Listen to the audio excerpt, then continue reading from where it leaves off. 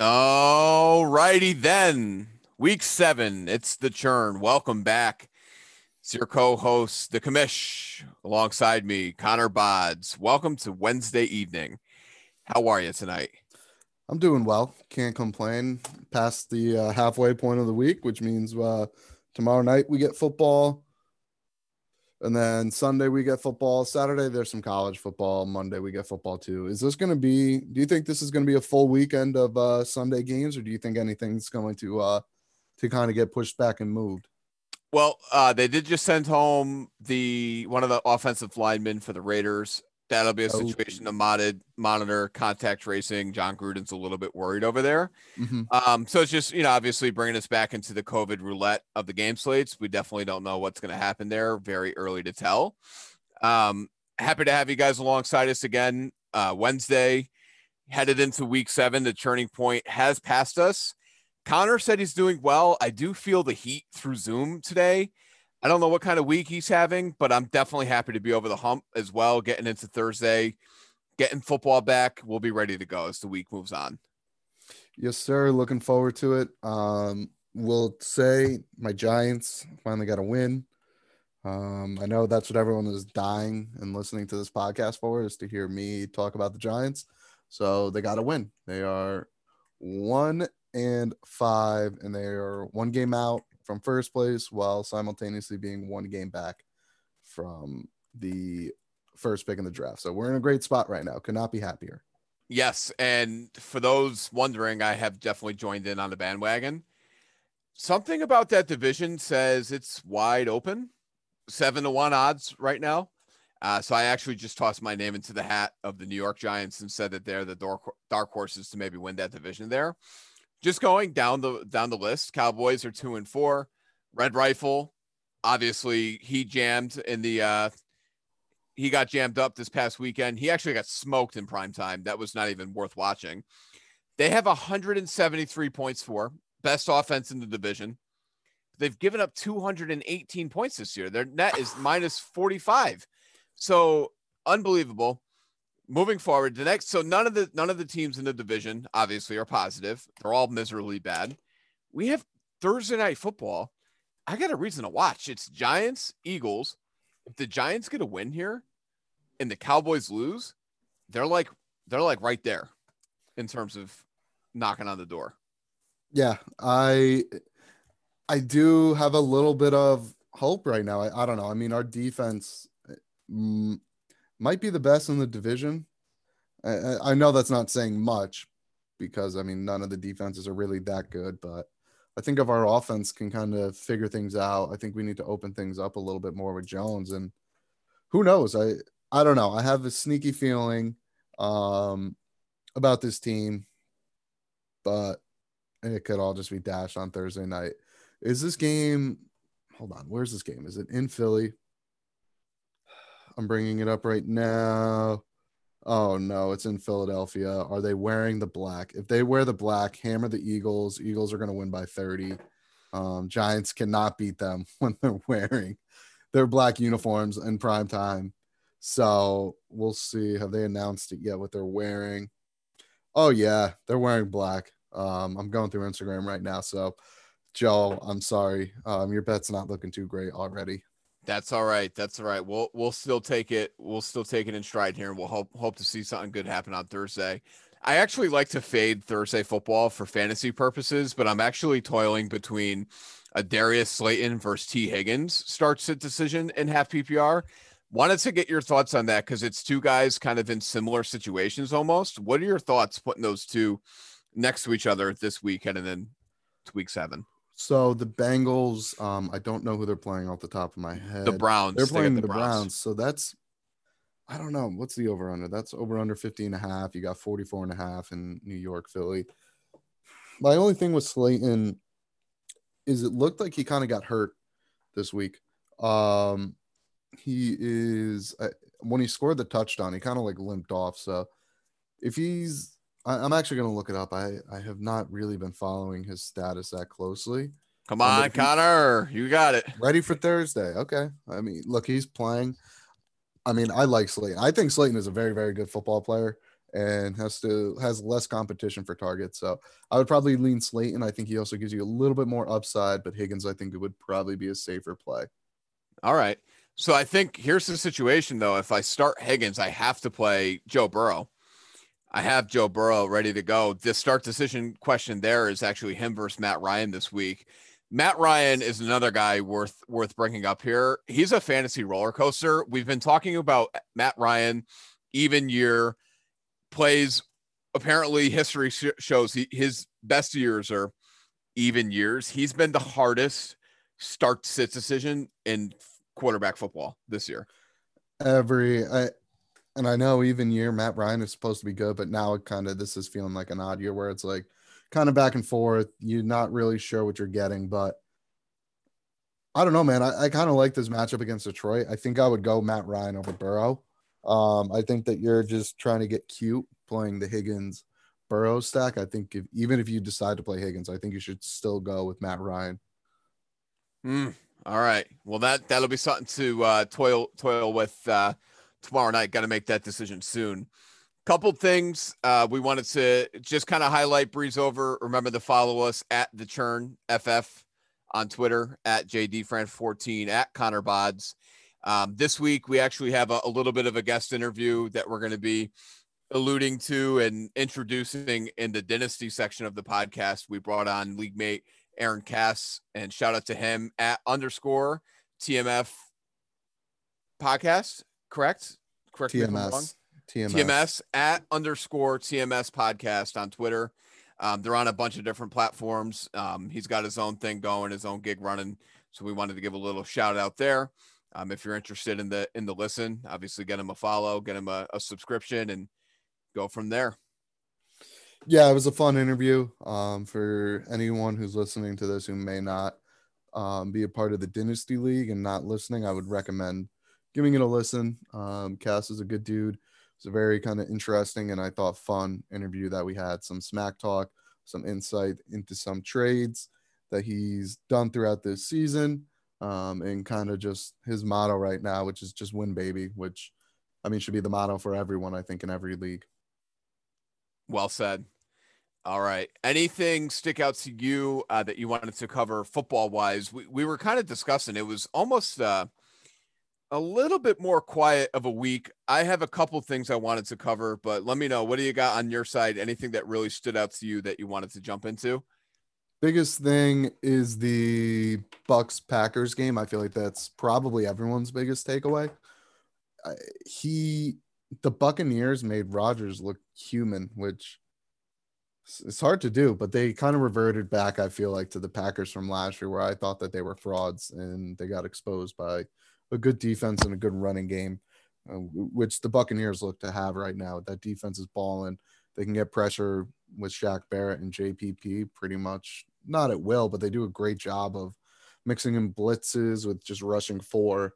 So they do a great job. Ronald Jones right now is balling. And obviously you have Brady, where if Brady is kind of like your number 3 in terms of what you're talking about, I mean, if you're going to be talking about the defense, then the run game, then Brady, at this age, I feel like that's the perfect spot for Brady and makes that team extremely good. And I know it's just one game. I think they might be my favorite to win the division. The Saints are still good, but Brady right now has a leg up over Breeze, and for that reason, I'm going with the Bucks kind of going forward. What are your thoughts on that game and the NFC South as a whole? I like that take. I do. When before the season started, we talked about the Bucks a little bit. I told you that the foundation of this team was not going to be Tom Brady. It was going to be their defense, which is why I traded you Chris Godwin in the first place in Dynasty, because just taking a look at it, I'm looking at his production from last year with a gunslinger, Jameis Winston. Their defense wasn't allowed to be top tier or elite because they were always on the field, never able to get off the field and stay off the field.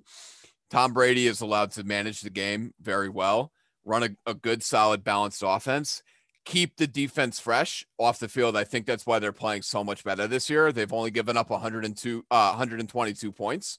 Actually really like them too. Fantasy wise, they have a couple really good matchups coming up.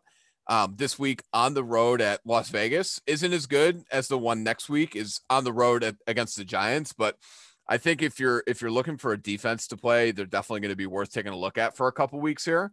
But just overall, it's a good balanced team, and they could beat you in a couple of different ways. And shout out to Rojo, he's been a workhorse this year. He really has been. Yeah. So what I would say is I think the Bucks defense is at that level where you can start them every single week. I think that every year there's one or two teams that kind of come not so much out of nowhere, but you see it where it's like if you look at some advanced metrics and stuff from last year, like the Buccaneers defense like was good. They got a lot of pressures, they forced a lot of turnovers, but they were always just put in such bad spots because of Winston and all his turnovers. So it's not that surprising to kind of see their defense playing at this level. And I think that right now, if I have the Buccaneers defense, I think that they're a team where you start them pretty much every week, obviously outside of like the Chiefs, as well as maybe the Ravens, which I don't even know if they're on the schedule. They do play Kansas City, which that game will be fun. I'm looking forward to that. That's late November. 17th, right? No. That's the 29th. All these games have been moving around. I'm happy you brought up the Chiefs too. I think they might actually be a top 5 defense in football. I think just fantasy points wise too. And the Colts defense and special teams scores points. It's not the greatest football team, but they're always worth a look to see like who their matchup is. The Steelers is another one. Like you could play every week with a solid floor. Like they have a great rushing attack, passing attack. Pass rush. I just combined 3 different statements into one. But let's take a look at the Chiefs splits this week at Denver, home against the Jets. That's absolutely juicy potatoes. Then home against Carolina. It just keeps going. They're going to be last year. It was the Patriots. They were like a running back. They were a running back 1 all season in terms of how many points they scored. We're not getting that this year. So It really is kind of testing wit, game matchups, streaming. There's really not a perfect option every week. It's good that way. It's making it obviously seem like there's a little bit more parity. But those are just a couple defenses worth highlighting. I'm happy to talk about those and a couple good teams that have been shaping up here. So what's nice too, well, the thing that makes the Chiefs so good is that because they have a quarterback like Mahomes, they can afford to be blitzing and sending extra pressure, which is the same thing as a blitz. So I just repeated myself. Going for takeaways. Like they can afford to play aggressive, which is how you get these high fantasy totals. Where are they the best defense in the NFL? No, they're not. But fantasy wise, they put themselves in a position to be a very, very dominant kind of fantasy team because they can just, I mean, you see it every week. They just play super aggressive back there. And they're going to give up their points. They're going to give up a big play here, a big play there. But I mean, you saw what they did to Josh Allen.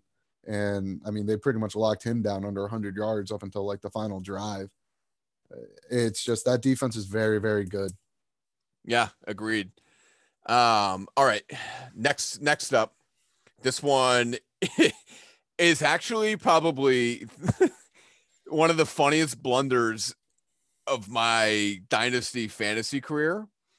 Real football and fake football aside, I traded for Ryan Fitzpatrick in the melting pot, and I did so on purpose. I wanted to get just like a weekly high floor gunslinger, a guy you could put out there and just be like, yeah, this is fine. Like I'm okay playing him.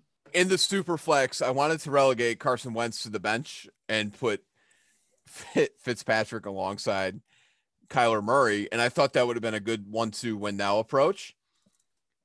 Number one, Evan didn't accept the trade until like halfway through Sunday, which that's on you for leaving out.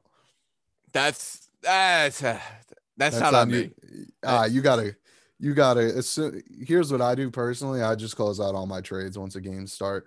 If they're open and they're offered, I just I don't want to deal with some BS where the guy who I would be getting back gets hurt, or if the guy you're getting gets benched. Yeah, something like that. But at least they gave you a day. At least it wasn't like mid game they're benching him for Tua. I mean, they did a little bit, but he was in a blowout. He was playing amazing. Yeah. And they're 3-3. It doesn't make any sense, dude. I think their reason why, I think if their bye did not get postponed, not postponed, but pushed up, I think we would still see Fitzpatrick for like another couple weeks. Originally, their bye was scheduled for like week 10, and it got pushed up to week 7. So I think that that's the reason why. Is I think their plan the whole time was, hey, we're gonna play Fitzpatrick the first 9 weeks, and then week 10 after the bye coming out, we're gonna make the switch to Tua, so that way he gets a full 2 weeks to kind of practice with the ones. So that's why I think that they announced it on Monday that he was starting, so that way he can get 2 full weeks of taking all the first team reps. Now, I don't know if that's true. That's just an idea that I saw floated out on Twitter, which I think actually makes sense. And is really the only logical reason for why you would bench Fitzpatrick right now. I mean, they're 3-3. They beat the pants off the Niners, and then they like beat the crap out of the Jets too, but that's not saying much. Definitely not saying much. I mean, the Trevor Lawrence sweepstakes might not even be a thing if they keep playing like the way they're playing. I know that you definitely heard about the rumors with Trevor Lawrence staying. There's no way he stays. There's a lot of money to pass up by just that's staying what in I'm college. saying. And like, it's also just like, hey man, like force a trade out of there. Like do the old Eli in Charger in like San Diego thing. Like do that. I don't know. I think he would be a moron for not going. But Well, this is see. Trevor Lawrence we're talking about, not Trevor Manning. So he doesn't have Archie Manning to come in and save the day and force a trade or no, you're right. Like that. But I mean, also if you're the Jets, is it better right now to take Lawrence with the team you're putting him around, or is it, hey, this team is offering us 3 first-round picks, including their top 10 pick this year? Like, I don't know who has that firepower off the top of my head, but if some team came in and made some crazy big offer, I think it would be very disingenuous for them not to at least consider it, just given like their lack of talent everywhere. I wouldn't take Lawrence if I was the Jets. I would fire Adam Gase and I would ride Sam Darnold for at least another year. But see, here's the thing: if you get the number 1 pick with a guy like Lawrence, who many people are saying are the best quarterback prospects since Luck, which I don't know if I truly believe in. I think that I don't know. I feel like they say that every year about someone. Yeah, like I think that I like Burrow more than Lawrence, but I don't know. We'll see. What about nobody's talking about Herbert. He's got an absolute cannon, and he's the most polished rookie quarterback in football right now. Yeah, which is crazy.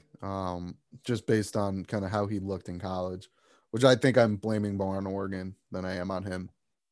But like I kind of get Justin Herbert vibes from Lawrence. I mean, I think Lawrence is better, right? Like coming out of college, but Herbert was always going to be the number 1 pick his junior year. And then he goes back, and I mean, he doesn't fall far. He goes to 6, but like all these people started like picking holes in his game. And he was a guy who was projected to be the number 1 pick pretty much since his freshman year as well. So Lawrence, I think, is a whole other level of prospect besides Herbert. But I think that there could be some parallels if he decides to go back for his 4th year. I am so happy and thankful that it's Herbert. He's the guy. He grew up in Oregon. He grew up a Chargers fan. Like, it's like a match made in heaven. I was a little upset draft night. I was big on Tua for the Chargers. I thought he made sense given the fact that we were going to maybe do like just with Tyrod Taylor, a little bit of like a running RPO type offense, mobile quarterback type thing. Herbert, I think, is more mobile than Tua. Yeah, I just now that like I've seen Herbert play in games and he could kind of run like Josh Allen, big body. I think he's a little bit more timid right now still than a guy like Josh Allen. Like he's not throwing his body around. Well, I mean, he got popped his first game. I know the linebacker from the Chiefs took the brunt of that hit, but I just remember like his first or second drive, he's just getting like laid out, or like this linebacker just tries to like take him out. And I think that kind of, I don't blame him. Like that's a, hey man, welcome to the NFL type hit. Yeah, Burrow got one of those too early on. And now he knows. A lot of guys taking some big hits this year. Derrick Henry, I think it goes without saying we need to bring Derrick Henry up. Yeah. The way he runs the way he runs the football. I was talking with my father about this. I'd never seen anything like it before. The only watching him in the NFL, if anyone hasn't seen his high school highlights, just go watch it. He's the size that he is now back in high school, running again. Could you imagine, dude? I myself remember. and you trying to tackle someone like that? Well, do you remember? I don't think you were in computers class with me and AJ, but AJ is like, yo, you got to check out Derrick Henry. I think this was like junior year. So he brings up, we're in the middle of class. He just brings up Derrick Henry highlights. And we just start freaking out watching this man who's, he had to at least have been 6'1" at that time, 220, just unstoppable. Just, you could not bring him down. And the thing is like, everyone's like, okay, is he going to succeed doing this in college? Yep. Is he going to succeed doing this in the NFL? Give him 2 years, and yep, as soon as DeMarco Murray leaves, it's all his show. Oh, and they had to get rid of Adam Gase too. Remember, Deion Lewis got more touches than him. Who was it? I'm trying to think. Wait, hold on. Wasn't it? Wasn't. Well, I thought he was with the Titans then. No, it wasn't Gase. Why Mike did Munchak? That's who it was. Why do I remember? Get more touches than, I'm literally just Googling this word for word. Why did Deion Lewis get more touches than Derrick Henry? All right, so the Titans head coach is obviously Mike Vrabel now. I'm going through the list of their coaches to see. I'm pretty sure it was Mike Munchak. Oh, Mike Mularkey. Wait, that was a real name, Mike Mularkey? Yeah. That's someone's actual name? Hold on. Wait. Mike Munchak was until 2013. Who is Mike Mularkey? Mularkey. It's a bunch Who is this guy? I don't know. They had Ken Wisenhunt. I'm on Adam Gase's Wikipedia right now. Dude, hold on. He was the head coach of the Dolphins from 2016 to 2018. No, it wasn't Gase. Why is it because you know what it is? All roads lead back to Adam Gase. Yeah. Why? I need somebody to figure out. One of the guys I follow on Twitter, I'm blanking on it, had a really funny article. Do you remember the picture of Deion Lewis and Derrick Henry walking next to each other? Then that above that picture was the stat line from 2018 where Deion Lewis got more touches than Derrick Henry. What are we doing? The guy's 6'5" and he runs people over. Get him on the field. So the reason why is honestly, it pretty much all happened once I made the switch to Tannehill. I think 2018 was still full Mariota, and like they were just losing all the time. So it was just Deion Lewis. Mariota, how boring. Mariota, how boring. Okay. And you used to love Mariota. He came out of Hawaii, right? No, Oregon. Oregon. I mean, sorry. He is Hawaii. Yeah, he is Hawaiian. But I remember you cut him when he was a rookie. I remember this from Butter Association. And then he went on to throw like 4 touchdowns and no interceptions like the very next game. Well, do you remember when I cut Cam Newton and then he went on to win the MVP? Yeah, so I think you've gotten away from cutting quarterback. I had Doug Martin that year too, and something happened with him. I got rid of him, and then he went off for like games and games and games. But no, I just goes without saying Derrick Henry on the football field it's majestic. But like, let me ask you this: is he the fastest running back in open field? The way he runs. I'm trying to think who else. I'm not asking for like just like stat wise, but do you think anybody could truly outrun him in open field? And bonus question, how much money would you have to be paid to go full steam ahead, try and tackle Derrick Henry? Pads on. Okay, so to answer your first question, the only guy who's coming to mind right now is actually someone in college. I think Travis Etienne at Clemson. I think could. But I mean, he's definitely like a smaller kind of scat back guy. He reminds me a little bit of Jamal Charles. And so I think that he could beat him in a race, like when they're in the open field. In terms of how much I would need to be paid, I don't know, man. I want to say like 10 grand. 10 grand. I, I don't know, man. Like, Pay 10 grand in medical bills trying to fix your shattered hip bone. I don't know. I think that I could. I'm not saying I could tackle him. I think I could get out of there and not too bad a shape. Just be sore for like a couple days. Did you see what happened to Josh Norman?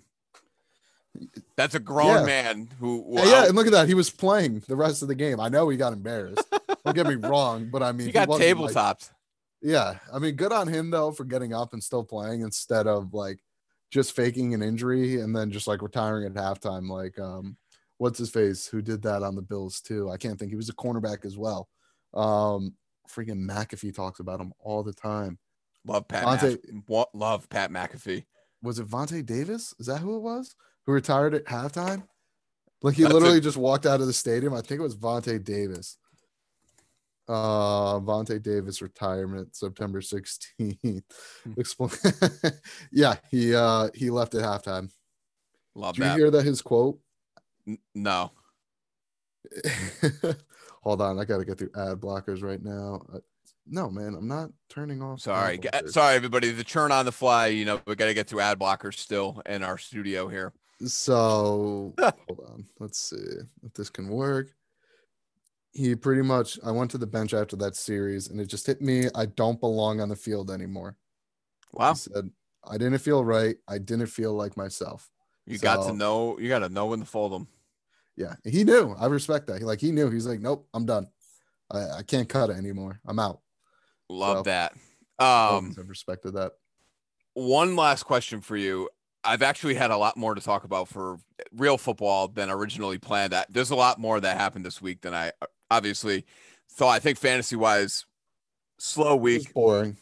It wasn't that it was boring. It wasn't a lot of fantasy relevant guys. Like Anthony Ferguson was a number one tight end. Like, come on, man. Let me ask you this: Is Joe Mixon hurt? What happened to him? I don't know. I mean, he's been questionable like all season. Okay. We need if we could figure that out, please, because I'm looking at Giovanni Bernard, obviously, as a potential. So he hurt his foot. Turned out to not be serious. As he eventually returned to the game. Latest of several minor injuries he's had this season, including chest and shin issues. However, maybe a little bit more serious is Mixon will likely not be practicing Wednesday. Zach Taylor doesn't expect Joe Mixon to practice, doesn't have an update on his injury status aside from that. Just so like all the listeners know, if a guy just misses practice Wednesday, like that's generally when teams give them the veteran day off. So like if he's not practicing on Thursday and Friday, then I would be a little bit concerned. But I mean, Joe Mixon is one of those guys. Panic button. Yeah, but Joe Mixon is one of those guys where if he's active, you're pretty much playing him. Well, just like when he was limited or like non-participant in practice all the way up to his mega nuclear week, it's like it doesn't matter, I guess, if these guys. He was in the hospital that Saturday, I think. Like he was getting checked out for like these chest pains, and he comes out and he drops like a 40 bomb. It was a burger. Yeah, definitely a burger. All right, week 7. Churn. Obviously, we had talked about it in depth last week. It was the churning point.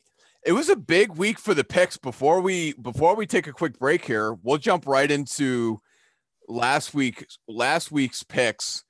Connor Boddington, 8-9. First losing record. I finally come back. I got a big week. I tie you up. You were inching back, and you tied me. I know, and it just. Well. Now he's got a 6-game chase again. I went 14-3 this past week, picking our league's games. 4-2 in the melting pot, 6-0 in the dynasty, and 4-1 in the butter association. Big numbers, and the games are going to get a little bit easier to pick. The bye week blues are humming, they're singing. This is where fantasy gets dicey. Yeah, I think now we're going to kind of start seeing more and more teams kind of show their true colors as we get into the nitty gritty of the season. Like you said, dealing with buys and this guys just kind of get worn down. You probably start to see more injuries, which I know we don't want to say, but I think it's going to be kind of more like weekly stuff rather than more serious, like 3 to 4 weeks IR stint stuff, but more like, banged up, might miss a week, game time decision, and then announce it like 11 a.m. on Sunday. Like, oh, yep, not playing. So, yeah, definitely some stuff to look out for. All right, we're going to take a quick break. That's the NFL recap. We're going to be jumping into the games here, and we'll see you in a bit. What the hell's going on out here? All right, we're back. Week 7, the Churn.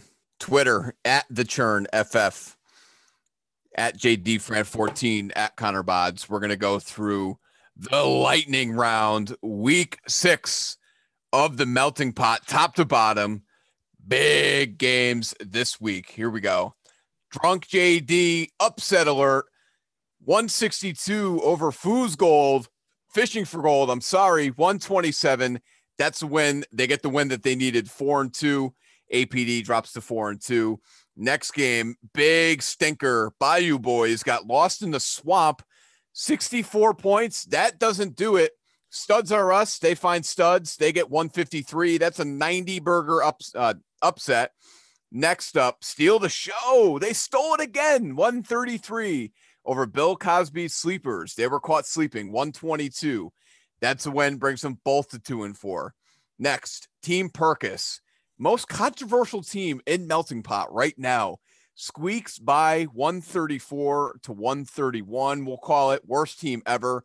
That's Connor Boddington. Then we had a big 192 point showing by the Death Knights. They get a win over TK Yardwork, 111. Evens the square up there. Both teams now 3-3. Last game of the slate. Marty Bird Enterprises pulls it out in big fashion. 174 to 104. Always up to nothing. 3-3 on the season for them. That's a recap. Melting Pot. Here we go. How are you? Doing all right. Wish I was able to pull that one out against Evan, but you win some, you lose some. It's tough, but back to the drawing board. I need to make better decisions for my team, and we'll see if I can start doing that going forward. Yeah, Team Perkis 5-1. Like I said, a little bit. I think the most controversial team in the melting pot. Why is that? Number one, it goes back to the draft. Like obviously, the chirp was on when he was on the clock. Fair. I'm getting a lot of crickets in terms of other team league members trying to maybe make a move, do some trading. He popped in, obviously he sent in the GIF about Tua. We had his attention. We never heard from him again. I don't know. And then he had the name change thing. You were beginning to wonder if he was even bought in. Now he's 5-1. He got rid of Fitzpatrick. He called Brian Flores. He said, all right, coach, time to put in Tua. I just got rid of Fitz. What did you give him for that? Was that a second? Next year, a second. I thought that was a valid 2022. Yeah. Yeah, no, that's fine. I mean, super flex. I mean, that's for an aging quarterback who you knew was probably going to be replaced eventually. I think that's pretty fair value. So another thing too, Vin brought this to my attention. He's nailed every late round flyer that you could imagine. Tanyan, Swift, Claypool, Mike Davis. Swift isn't. I don't know if I'd really call Swift and Claypool like late round guys. I mean, oh man, Josh Kelly, Myles Gaskin, Tua, Herbert Smith has been good. Ty stinks. Tell me who you have that matches up to that late round value. I don't have it. I have JD McKissick, who obviously turned in 14 points for me last week, but it's just the only guy for me who I've really kind of been happy with probably has been Dalton Schultz, who I didn't even draft. I just picked up off free agency, who's been pretty consistent. Another guy is, I guess Kareem Hunt, but even then I took him in like the 6th or 7th round. So it's not like he went like crazy late or anything like that. But no, just going through, he hit on a lot of picks. So, hey, more credit to him. Like that's a very good way to build out your team and kind of keep moving forward with it. Connor's a big credit guy. Yeah, taking 6 hours to pick that will do that for you. So good for him. Yeah, you get to really do your homework, check your boxes, take a look at what you need. Around the league, standings wise, things have definitely tightened up here. Nobody's out of the chase. And I think that's why things are a little bit slower. The bottom part of the league is 2-4. You're not out at 2-4 in a 6-person playoff. Especially with no one undefeated. Like everyone, so what? We have Evan with 1 loss. But besides that, I mean, everyone else either has 2 or 3. So, And he's one Tanyan catch away from being 4-2. Yes, I brought it up again. I did. Yeah, if you still want to be salty about it and keep bringing it up, yep. I am salty about it, and I will continue to express that. This is my open platform to do so. We had one trade this week, finally, a little bit of an ice breaking, nothing crazy. Bill Cosby Sleepers acquires Brandon Ayuk, gives up Andy Dalton, good riddance, Scotty Miller, and a second next year. What are your thoughts on that? I like that trade. I mean, Andy Dalton, Scott Miller weren't really going to be playing for Luke. Talking with him, I know I'm bringing up his roster right now. He had a few other guys that I know he was looking to move since he had Nick Foles as well. So he's kind of been able to kind of turn some of his backup quarterbacks that he had into some good value. So I think going for him, that's a nice trade to be able to get a guy like Ayuk, who, I mean, I feel like I was a little bit higher than most on him. And I think that the situation landing in San Fran was like,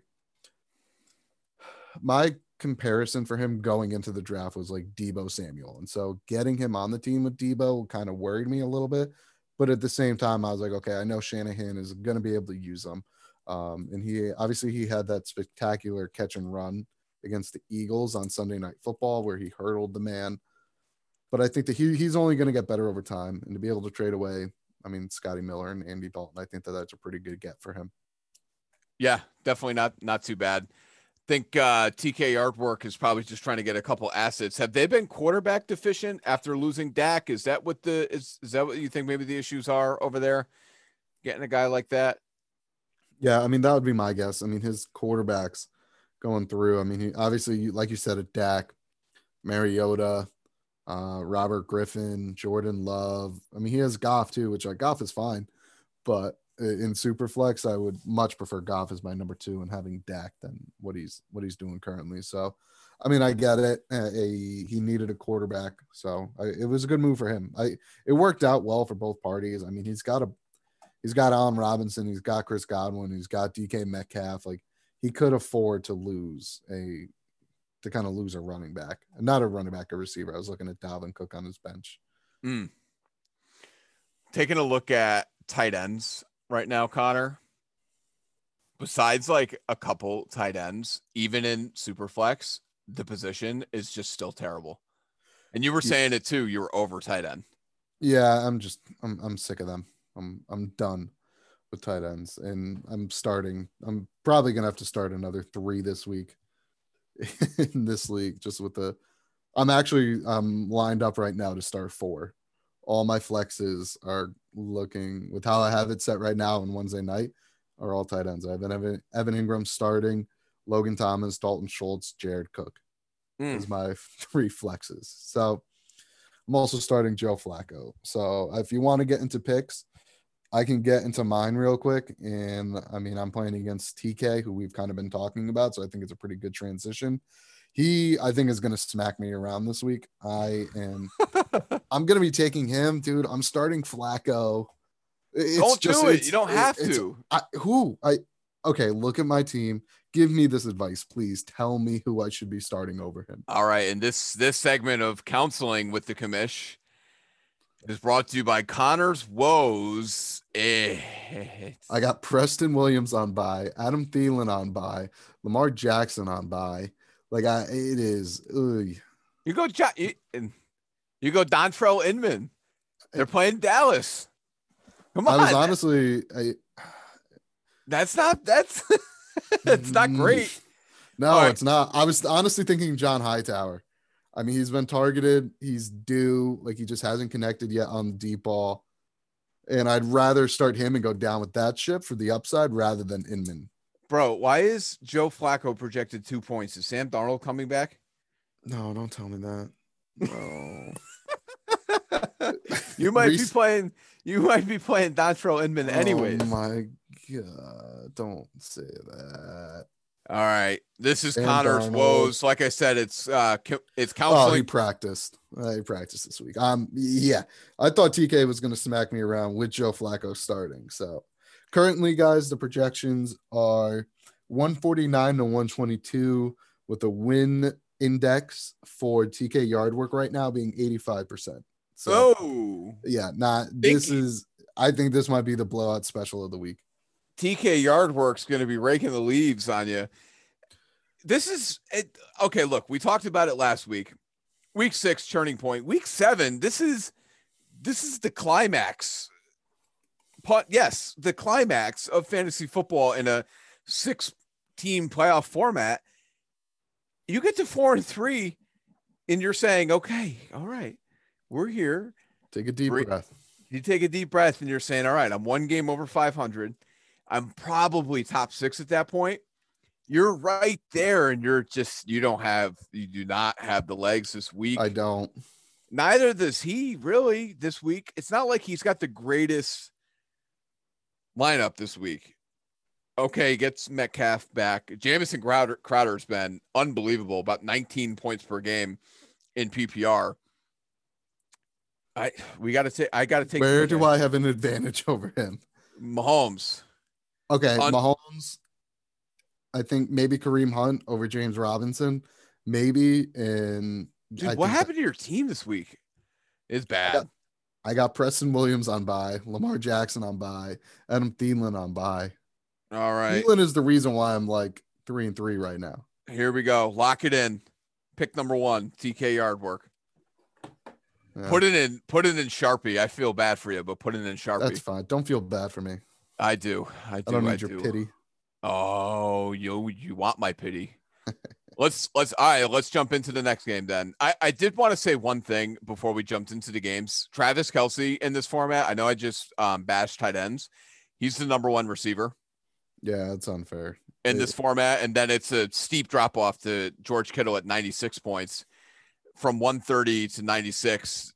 That gets you about like wide receiver 15 or so. I was just looking through. But it's not about consistency points per game wise. It's what the tight end position can do if they blow up 1 week at a time. We've seen that with Kittle. We've seen that with Robert effing Tanyan. Trey Burton. I got mine last week, 2 touchdowns. They could do it, but they're not doing it on a per game basis is the moral of the story here. All right. Here we go. Drunk JD on the road, always up to Sutton. Like we said last week, up to nothing. 104 was the tally. I get Chris Carson back. I lose Miles Sanders. Snip, snap, snip, snap. Do you understand what I'm going through here with the the injury ups and downs? It's unbelievable. It really is.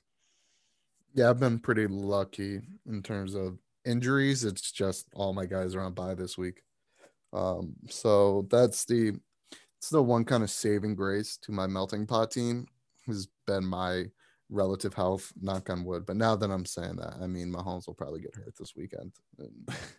Don't say that. Come on. There's been I know. No, I know. Do not put that into. I know. Do not put that out there. I'm trying to wonder why. Okay, I'm looking at Al's lineup here. Obviously not projected well, but why? What is going on here?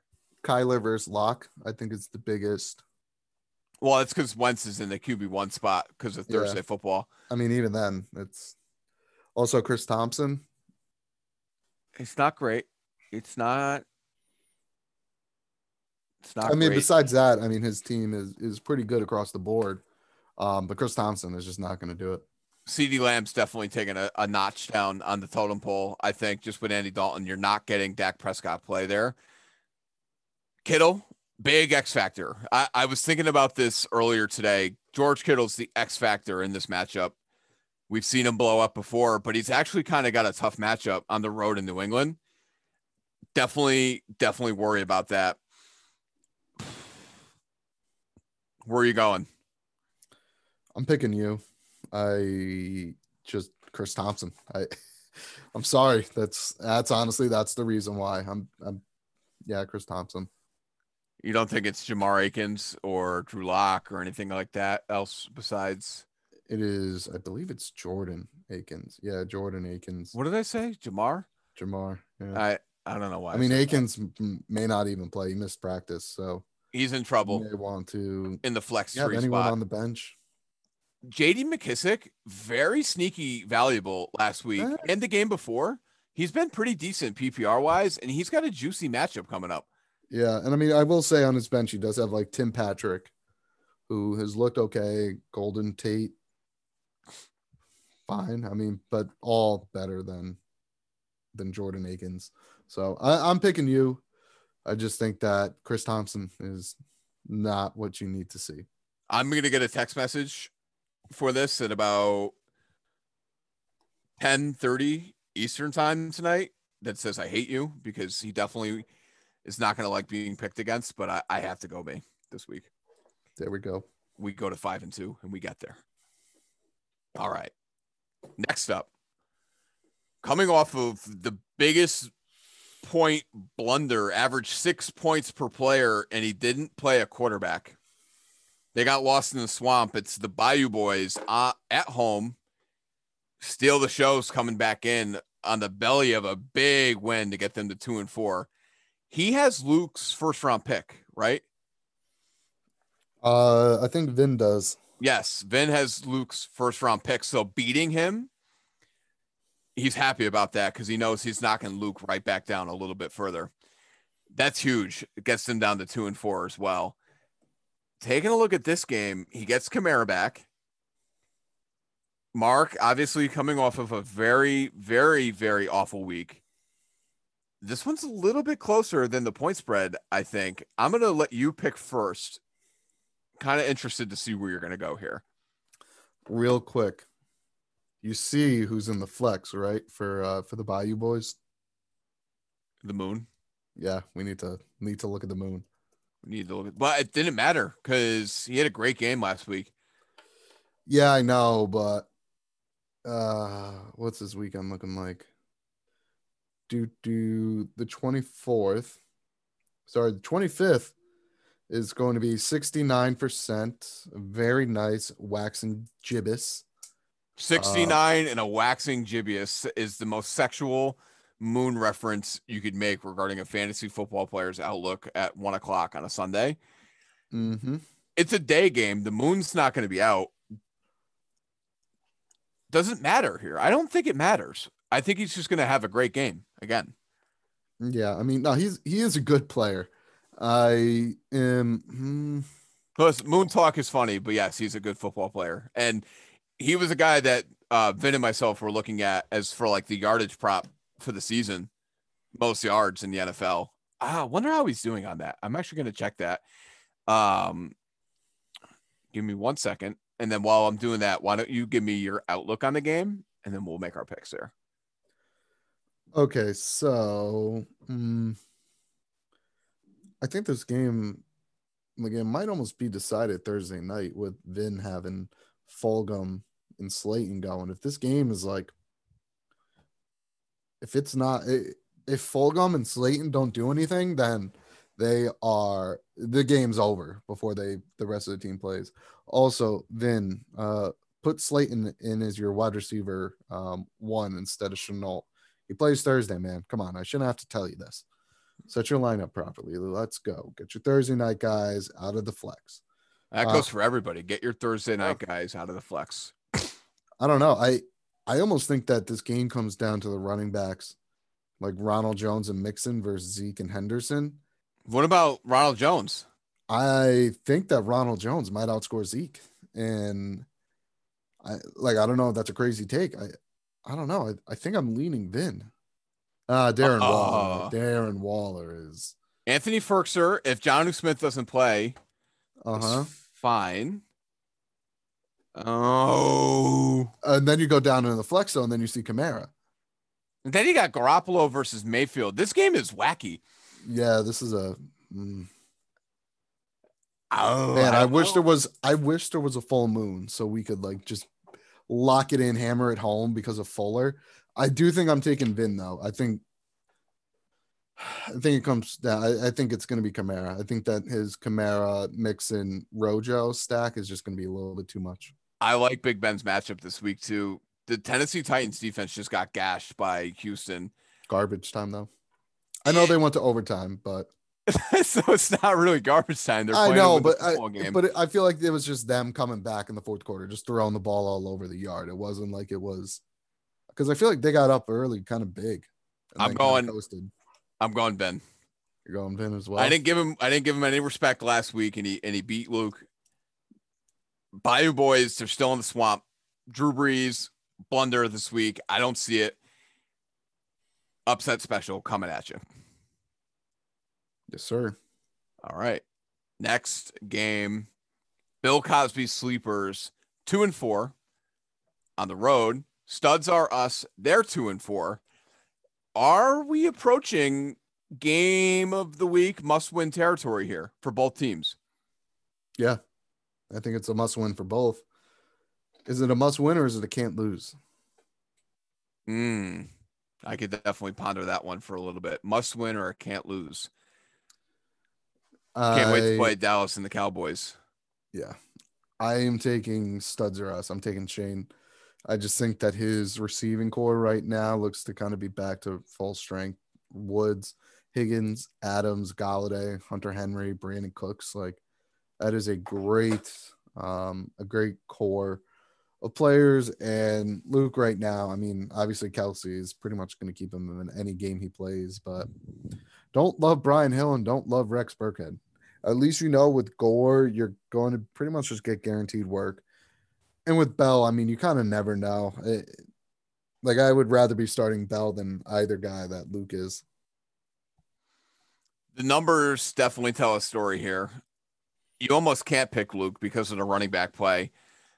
And this is a guy that, you know, is all in on the running back position year in, year out. Barkley, we know on the shelf. Jonathan Taylor and Nyheim Hines are on a bye this week, but Jonathan Taylor hasn't been like a running back one that like gets you excited and says, yes, this is like a lock button guy. Because they don't play him.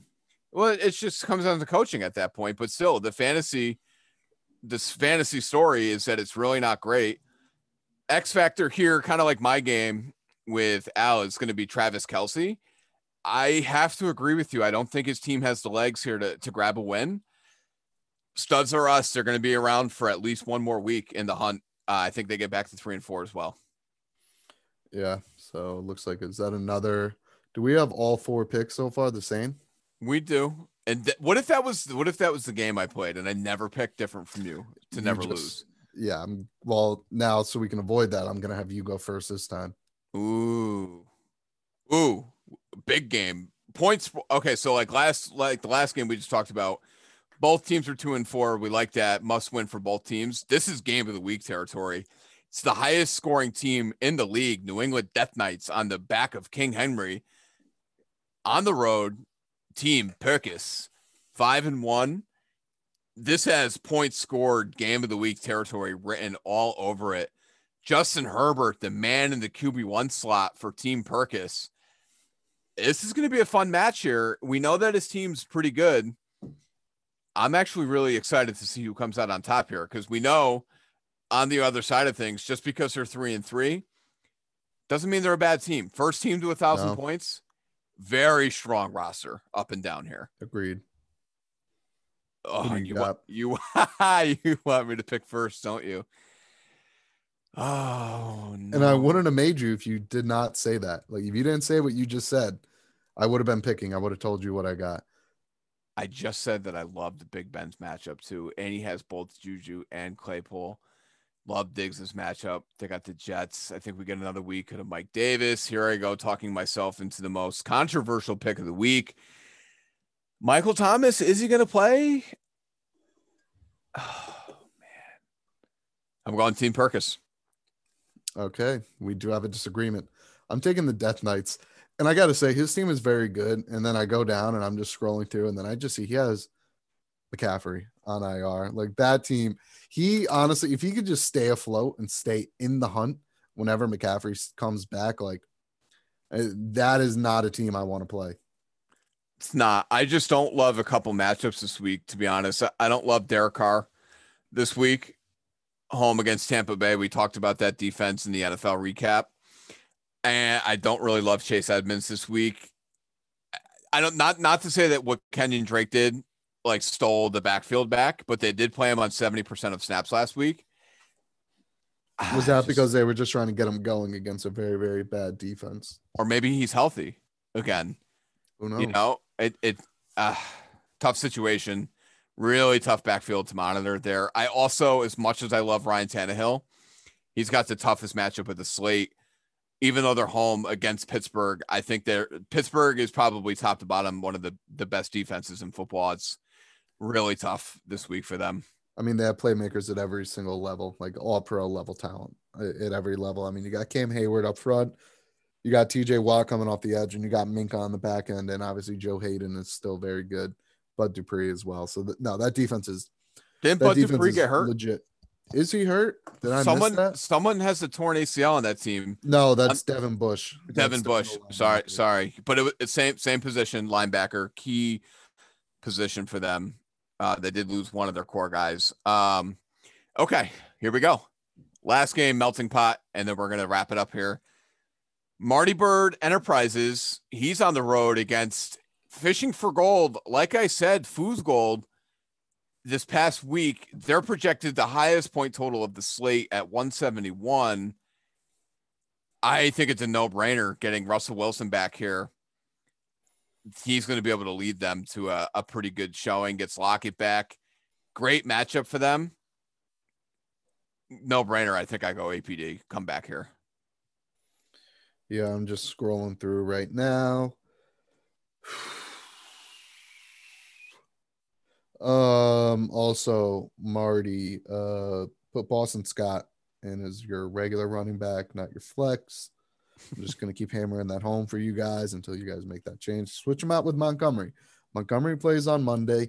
You never know what's going to happen. You get a little bit of added time, a little bit of extra roster flexibility. But I'm looking through. I think this game might be closer than the 20-point spread that Sleeper's giving it. I do think APD is going to pull out the win. But I think it's going to be a lot closer. I think that 20 points is a very disrespectful spread from coming over from Sleeper. Sleeper projections stink. Oh, they stink. That was verified by Mike Lucas in one of his games. He had a 1% chance to win, and he came back and did it. I think that fantasy apps should remove that stuff. I don't know. It's the win power index thing that I've been talking about that I hate. It's like, cool. I don't care that like the Golden State Warriors had a 99% chance to lose with like 2 minutes left in the game down by 12. It's like, they're still the better team than a lot of players. Sorry to go to a basketball reference and not football. No, they do it in football too. They do it in football. I know they do it the same thing. And it's just like, I don't like it. Like these teams, I don't know. I'm sick and tired of it. I'm over it, Joe. No more. Are you locking in APD right now? Locking in. Yeah. I mean, that's my pick. I'm taking APD. I'm taking. All right. We have one game different. That's week 7 preview. Those are the games that we got for the melting pot. I think we're going a little bit longer than originally planned. If you're sticking around, joining us for the Dynasty coming up next, it's going to be a little bit of a shorter show with our interview with Aaron Kass. So quick break from us. We'll be right back. What the hell's going on out here? All right, we're back. Week 7, the Churn. Dynasty time. This is Connor's show, his lightning round, and then we're going to have that interview with Aaron Kass coming up next. Yep. So, yeah, guys, this one we're going to try to keep it on the shorter side. Obviously, since we go, I think, Joe, like 20, 25 minutes with Aaron. So, yeah, we're going to try to keep this one a little bit shorter. So, real quick, I actually played against Aaron. He beat me by about 40, 118-80. Luke took down Zanny Dell to get to 3-3. Luke won 138-91. Joe, you pulled out a bit of a nail biter with how some of these other scores went this week. You beat Dusler by 12 to go to 5-1. Looking like kind of a wagon team trying to repeat. You beat him 138-126. Lapia continues to lose, which is, I think, in his plan. So he lost 95-62 to Tucker, which puts Tucker at 4-2. Lapia's 2-4. TJ snuck out another win to go to 6-0 I said it before in the chat. Is this a team of destiny? No McCaffrey, no Kamara. He still sneaks it out. Beats TC by 3, beats him 113 to 110. Kyle put the beat down on Brack Daddy, beat him 129 to 83. So real quick, I know that we had our bet between the running backs and Kyle versus Brack Daddy. Yeah, you won that. Madison put up a measly 4 points, so thank you very much for making me look good. But yeah, so I know that was kind of it for this week, for this past week. In terms of trades, there were 2, or actually 3. So I was able to trade away Le'Veon Bell and David Johnson. I think we kind of get into the Le'Veon trade a little bit with Aaron, because that was one that him and I made. So I'll kind of leave that to that. I made a trade with Tucker where he gave me Royce Freeman and Deontay Johnson in return for David Johnson and the Michael Pirine. Pretty much, I'm just looking to get younger right now. I mean, I'm 1-5. Injuries are kind of mounting up. So I was just trying to trade away some of my vets, which, I mean, Bell, David Johnson, and then the third trade I made was with John Brown. Just guys who may not be in my long-term plans. So I moved John Brown for Rashad Penny in the third. I cannot quit Rashad Penny. I have him in both dynasty leagues, and I just refuse to give up on him. Yeah, a lot of action. Big recap by you right there. I think you just about covered everything. I'll speak for myself. Kenyon Drake bailed me out in a big way. I've been shitting on Dusler's team all year on this podcast. That's the last play. That was not the game to lose. I thought it was toast. That Kenyon Drake run, and I watched every play of every primetime game like a maniac. I watched every play of that game, and I said to myself, okay, 17 yards. And I talk about it on the interview with Kass, so I won't be redundant. That was very exciting for me, but it also saved my daily fantasy week as well. I've been down and out. I can't figure out in daily, like, which lineup's going to be the one that does it. I scored 200 points in one lineup last week, and I still lost like $80. So I don't know. I'm just happy that Kenyon Drake took care of business for me there. I ended up going a little bit positive in DraftKings. Not to brag, I think I went like $6 positive, which I'll take. Win is a win. I know. Mr. Big Dog over here. I will say it was that game at the end. So in Melting Pot, obviously I have Dalton Schultz, and I knew that I was down 4 points, and it's a tight end premium. So I'm just like, okay, they keep throwing it to everyone. It's never complete. Just give me one target to Dalton Schultz in the end zone. Dude, he just didn't get it. I felt bad. I know. I was killing me, but all right. I think right now is where we're going to put in the Kass interview, guys. So please enjoy that. Obviously, go listen, subscribe, download his podcast. That's My Sports Podcast. It's on Spotify. It's on Apple Podcast. Anywhere else you guys listen to podcasts too, hit him up, and he'll be able to send you guys the links. What the hell's going on out here? All right, week 7, the Churn bonus segment. It's interview time. Our first guest, Aaron Kass, 2-year member of the Dynasty League. Obviously starter of your own podcast. That's my sports podcast. We thought it was just right to have you to be the first guest with us here. Given the fact that you're on your way doing your own thing, you're a part of the league. So we're really happy to have you on here. I appreciate you having me. Yeah. Connor? Yeah. So we'll just get right into it. We were playing this week. I think I picked myself. Actually, no, I picked you, and Joe picked you as well. So we were 2 for 2 on our end in terms of picking the game. But I know we were kind of talking before we got on here about how your season's been going after making some trades, and how your new team motto is just win, baby. And I'll be honest, that was a saying. Obviously, it's from Al Davis, but I think we started saying that back in our first fantasy league. Like, I think our first or second year there was someone who like made the finals with like the second lowest points scored, I think, and their motto all season was just win. So that's all it takes. Well, that too, and there was a lot of point of contention on like the way playoffs were supposed to be made, and like wild card breakdowns, and like they wanted the head-to-head wins to be the way you got into the playoffs, but it was points for. It's probably still today in 2020 a point of contention, but with the way the divisions stack up, just win, baby. It's got to be the motto. Oh, exactly. I was really pumped that you guys said that in your last episode about me, because that's all I'm trying to do. Just win, baby. And just remember, I came in third last year, so I know what I'm doing, but I don't know what's going on every time I do trades. I'm just trading just to trade, as you can tell.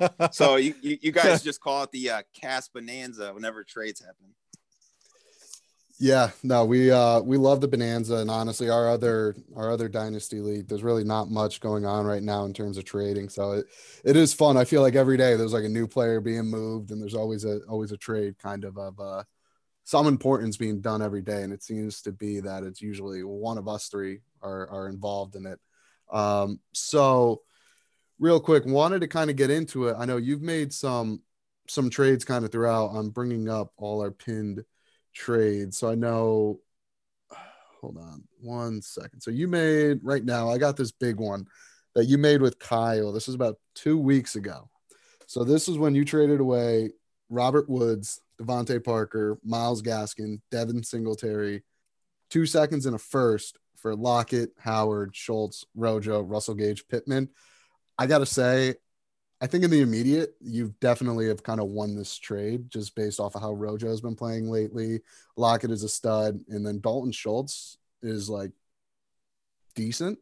Like he puts up points every week, and then obviously you got Pittman long term. So kind of what were your thoughts going through that trade? So basically, whenever I do trades, I'm always looking at like past this year. So I always try to go on like a fantasy calculator just to see how many points they think that's going to happen for the year or anything like that. So I'm always thinking long term, especially with that trade. Because I was like, Robert Woods, he's 28. I said Parker, I think he's like, 27.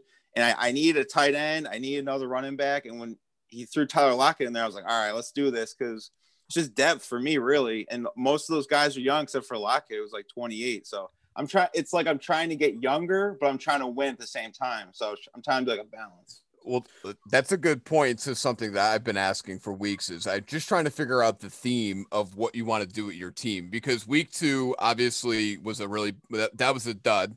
Threw up a stinker, absolutely got rid of the whole roster. Really tough to follow like your brain and like where you were going with that. So that's kind of helpful if you could help us understand what you want to get out of your team. Yeah, exactly. So every time, I know you're trying to hate on me there, D Frank, because every time I do trades, you're like, oh my, what is he doing? Like, like when it came to the Jerick McKinnon, Mike Davis trade that I did with you, I was thinking Mike Davis because he was going to be the number 1 back. In the Niners, they have so many running backs on that squad. So I was like, yo, let me see if he's just going to do it. You did it. So it's like, all right. So that one was a win-win. The one I think with TJ, I kind of regretted, because I really didn't want Myles Gaskin. I really didn't want to give up James Conner. But I was like, you know, it's Lamar Jackson. He's MVP. It's only his second year. So I'm almost like the New York Mets with Brody Van Wagen. I want to win now, but I want to be able to have young pieces in the future. So I'm trying to get, like I said, that balance. You're trying to do a little bit of both. And it's not all hate.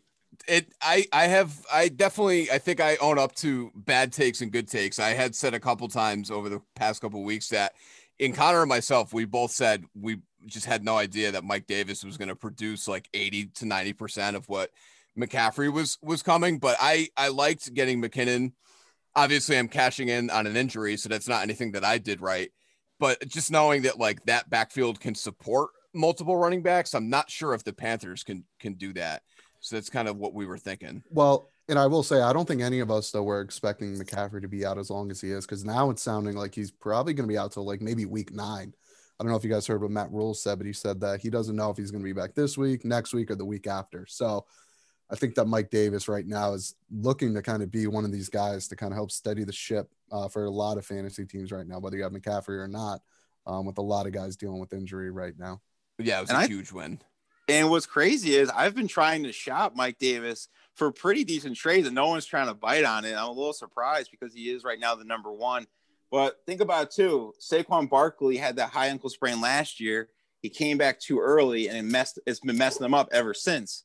So I think what the Panthers are going to, like we just said, they're going to transition like that with McCaffrey. So I was like, yes, let me just get Mike Davis, ride that ride, and then do like that sell high, buy low type thing. Yeah, I'm with you on that. I could tell you that Saquon last year, he came back way too early. And that's why I do think I'd mentioned this before, but having that 3-week IR, I hope that stays. Like, I really like it because now it's forcing these guys to like get fully healthy. And so that way you kind of know, so you're not playing this like waiting game. You're like, okay, is he playing? Is he not? He's questionable. Is he going to play? He goes out there, he plays 2 snaps, and then he's out again. So I do think that this is probably better long-term, at least from a fantasy standpoint, having this. And obviously they can afford to keep Mike Davis playing and keep McCaffrey on IR. Like the Giants didn't have anyone last year producing at the level of Mike Davis. So they kind of had to bring him back a little bit sooner than they probably wanted to. And the Panthers, they obviously listen to this pod. Just win, baby. No CMC. They're 3-0 without him, 3-1 without CMC. So they're just trouting the next man up. Kind of like our guy Kass here is just putting the next guy in, ready to go, get some wins. Exactly. I'm trying to go after TJ in my division. I gotta do whatever I can. You kind of have a tough division. You don't have an easy path to the playoffs. So, okay, given the fact that you're at 658 points for, we could laugh at it, we could josh it all night long. The fact of the matter is, the only thing that matters, you're 4-2. You don't have an easy path with the way you're scoring points. I do think your team's got to pick it up eventually down the stretch here to sneak in with that division. Oh, absolutely. That's kind of why I traded with the commish over here to get Le'Veon Bell. It's almost, like I said, it's trying to that win now mode. I think with Le'Veon, that Chiefs offense is going to explode because he can pass catch. He can do like I'm going to stay near the O-line real quick and then just burst out for a touchdown. So I think that's also why I want to do that trade with the commish over here. So I'm just trying to win. Like you said, it's a tough division. Like if I was in Bracken's division with, like, I'd be leading it right now by like a game. So that's TJ is like my main focus right now. It's like, I need to beat TJ at all costs. I want to hear more about this personal rivalry that you're highlighting here. You're in the same division. Obviously you guys grew up together right down the road. That's obviously how you're in this league too. Like, this is a personal connection for years now, but okay, we have a heated rivalry brewing. I want to hear more about it. Well, it's really just like TJ being too cocky in himself when it comes to trades. We saw that he is literally like, he's more win now mode than I am. He literally has no draft picks for the future. He's stocked up on like to get back Alvin Kamara. He actually, I think, has done more trades than me, starting off after last year, or even the beginning of the first season of the Dynasty League. So I just don't want to hear him when he wins this thing, because I'm gonna have to hear it for a year. Because like you said, I've known him my whole life. Exactly. So I feel like I think you guys have said it. Like, he's literally the biggest threat if you think about it, just because of his running backs, and I mean his quarterbacks are okay. I'm surprised he's not playing Ryan Tannehill, but. So it looks like so I was talking to him this weekend, and he said that he regrets. He was like, I just can't. He's like, I can't bring myself to ever bench Cam for Ryan Tannehill. And we're sitting here just watching these games on Red Zone. And he's like, yeah, Tannehill is pretty much going to be my starter week in and week out now going forward. And Tannehill, honestly, is playing almost on an MVP level, I would say. So, I mean, if he keeps going like this, his team is very good. Obviously, you got Kamara, you got McCaffrey. Whenever he comes back, James Conner is your running back 3. That's pretty good. And then obviously Mostert, who might be out now for a couple of weeks, but he's got a good team that he's shaping up. And I do like the rivalry going. I'm kind of with you where I would like to see you take down TJ. He's probably going to use this for fuel for the fire. Just putting this all up on the bulletin board for his guys in the locker room every day. It's like 6-0. What motivation do they really have? But right now it's probably listening to this interview. We're just talking all this crap to him. I love it.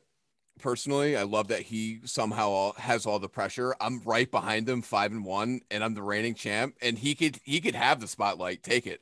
I don't care. Put the pressure on him and his court. I'm just going to focus on getting into the playoffs again to try and take him down again, because we're in win now, baby. Win now, baby. No, win now mode 2, and we're ready to go. And what's crazy is you are so lucky, D-Fran, that Kenyon Drake had that long touchdown run at the end of the game. Otherwise, you'd be with me at 4-2. So I couldn't believe that. Oh yeah, I knew we needed 17 yards on that last drive. First carry 17 points. Was 0. No, first carry was 0. I said, okay, second down, 6 yards, 3rd and 4. I'm like, oh, perfect. We're going to get a first down here. I go, maybe he pops off 11. It's a whole, like he parted the Red Sea and he was just like, he knew someone needed to win. He did not care about running up the score. Bolted to the end zone. Yeah, I actually want to Chase Edmonds, my other Cardinals running back, to get more yards than him, but I guess not.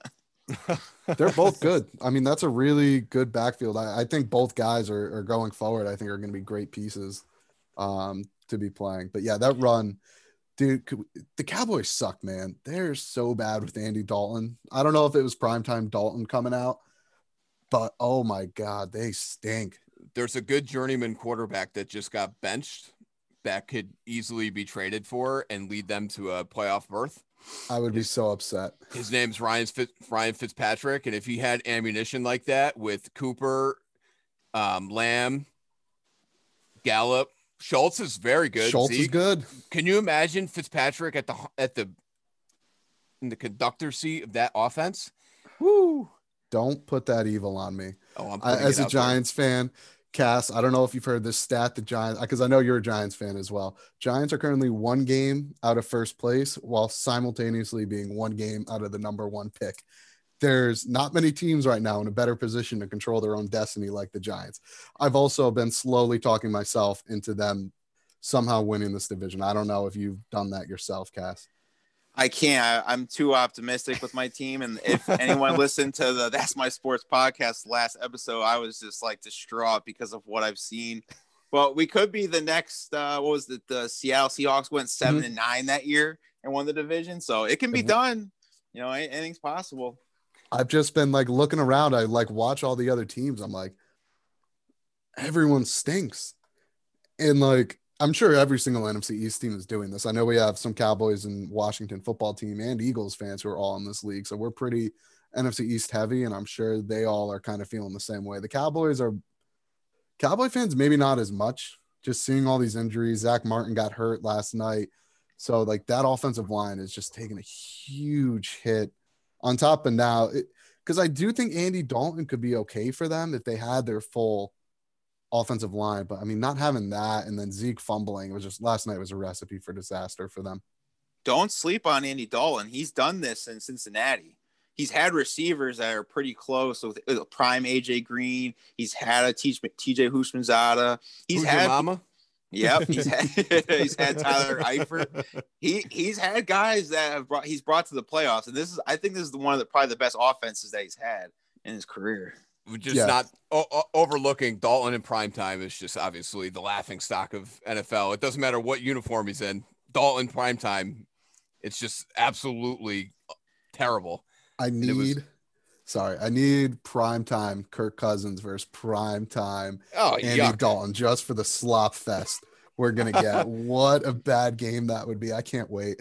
At least, though, I feel like Kirk hasn't been as bad lately in primetime, though. I don't know what you guys think. I feel like he's been kind of playing a little bit better. He has better fantasy stats primetime than the actual game itself. That's all we care about here. Exactly. And Joe, you'll be very proud of me. I actually have 3 Los Angeles Chargers players in my other fantasy league right now. I got Herbert, I got Joshua Kelly, and Keenan Allen. So you should be pretty proud of me. Herbert Hoover is the guy. He's got a cannon that you can't believe. He looks very polished, and everybody's excited for him for whatever reason. I have a quarterback that you can't root against. I do think Justin Jackson's the guy you want in the backfield right now. Josh Kelly, ever since week 1, he's been a little off, like not Fumbarooski. Yeah, fumbles, but mental. Not showing good bursts. But Justin Jackson knows the offense. He's been on that team for a few years now. I'm not surprised it's him. I thought it was going to be him last year. I did not believe how good Eckler was until he took the league by storm. Like I wanted him obviously to be the bell cow. This year he gets hurt. Very bad injury. I'm sure you saw that, the way his hip just like collapsed on itself. But yeah, you got 3 good assets there. I do think Herbert's the real deal. I'm excited as a Chargers fan. You know, you say he's the real deal, but then didn't you trade him away like a week ago? That's fine. I'm happy. Russ. And for fantasy purposes, I'm always in win now mode. Russell Wilson is the apex of win now mode. With a little sprinkle of the future, I got Boyd to go with Burrow. I didn't have any of the receivers for LA. I'm happy with that combo. I think Burrow Boyd is going to be good. Boyd's fun. He's good. I mean, obviously, I have him in our melting pot league, but no, he's man, he's just fun to watch. Like that, the Bengals I think are going to be good. I think they need a couple more offensive linemen, a couple more players on defense, but I think that's a team who's going to be able to compete with the Steelers and the in Baltimore going forward. Agreed. Let's do this. You want to have Kass go through like kind of like a sneak preview. Week 7 for his game. He's got the bracket attack. I think this is a big game for him. Kass, just going right now, I think you're going to win. I think it continues. Listen, I just need a big game at Jared Goff Monday night. I know he's going up against Chicago and Lamar Jackson's on a bye week, but is Le'Veon playing this week? Or I kept seeing like back and forth reports about him. If he's playing this week, I'm definitely beating Bracken. And I have to ask this question: if I beat Bracken, so are you guys a believer of me now, or do you still think I'm trying to tank and then bounce? Because I know Mr. Commish, you sent me a message. I did. No, admittedly, all I'm saying, I've never gotten messages from other players being like, yo, what is going on with these trades? I've never gotten any of those messages before. I got 4 of them after one of the trades that you did. So I was like, okay, let me just reach out. I knew you were good. I was just like, yo, let me just make sure like that we're just not running that. Like, because I've read on Reddit like these horror stories of guys just like completely like blowing up their team and trading it for horrible, like just making horrible trades and then just like leaving and making it really difficult. So I was like, I figured that wasn't what you were doing, but just with everyone asking me, I was like, okay, let me just reach out and make sure. But no, I will say, hey man, any team that keeps winning, like I don't care about points for, I don't care about points against. This is from the Butter Association. If you win, that's all that matters to me. Right now, you're winning, and I mean, I think you're not luck, but I think it like you're getting Bracken at a good time. I mean, he has to start McKissick and Kelly this week. Strength of schedule is a big factor to getting wins. I'm laughing because I'm looking through Chris's team. This is not great, Bob. No. And I feel so bad because I jinxed them so badly on like that last Sunday before Dak just shattered his ankle. I'm really happy that you just over-tout so many teams into just submission. You just over-tout and over-jinx. Don't talk about my team. I don't care. You could say I'm going to go 5-20, you know, in my next 25 games. I wouldn't care less. Just don't say anything good about it, please. But okay, he's got Hopkins, he's got Josh Kelly, McKissick, Derek Carr. You're just looking through. Okay, you got Hopkins, Metcalf, Kelsey around the board. I don't want to start anybody else on his roster right now. Yeah, I mean Sanders, fine, but like that's it. I don't really, dude. Carr against Tampa, that's scary for me right now. Tampa Bay's defense looked really good. What do you, Kass? What are your kind of thoughts on Carr going into this weekend against this on Sunday Night Football against the Bucs? I mean, we saw what happened with Aaron Rodgers. He tried to go in for that touchdown. He got hit. And then all of a sudden he got the yips. And I think he scored like 3 points in fantasy or something like that. So, I mean, this Tampa defense they're not like elite. Like they're not like Chicago or anything like that. But if they can get in your mind like they did to Aaron Rodgers, who is an MVP, I'm pretty sure they can get it to Derek Carr's head. You know what? If Bracken had Josh Jacobs on his team, something like that, I would give him like a chance.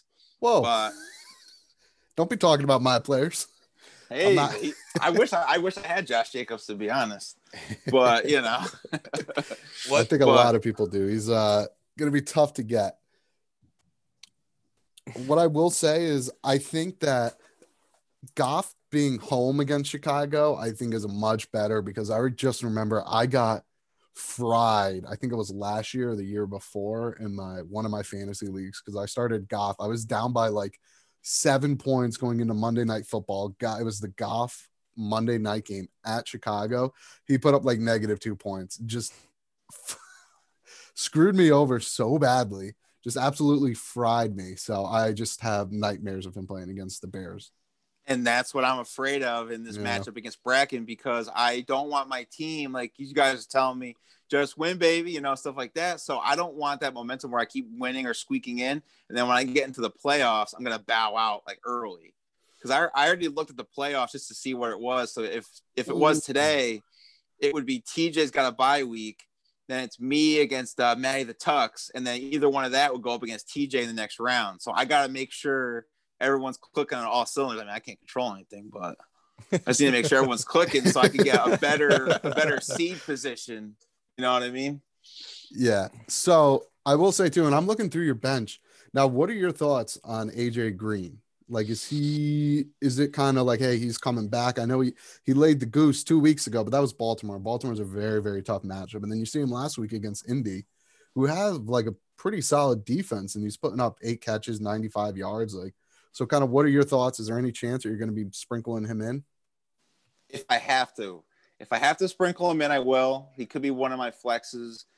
I'm gonna keep benching him until he has another productive game, because I think fantasy wise he's not good on the deep ball, which is a little surprising, but I get it.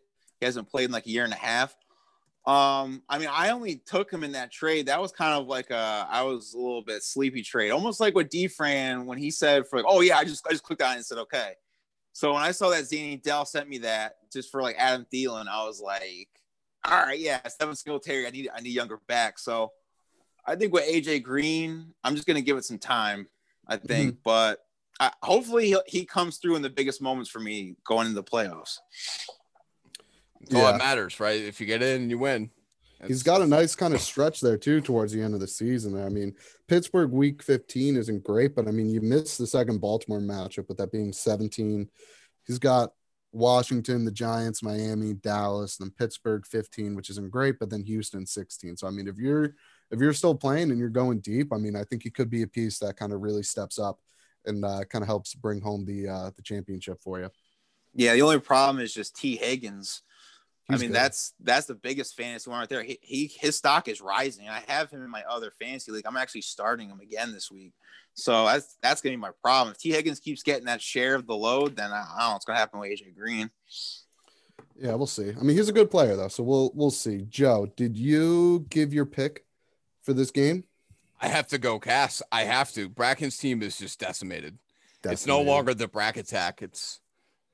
And you call him the daddy of the podcast, and I told you that was off. Is that what jinxed him? Buddy. Yeah, I'm picking Kass as well. Kass, who do you got? Are you picking yourself here? Oh, absolutely. I'm definitely picking myself. But listen, Bracken, if you want to trade, man, I'm always open. The door's always open at Bonanza Corporated. Exactly. All right.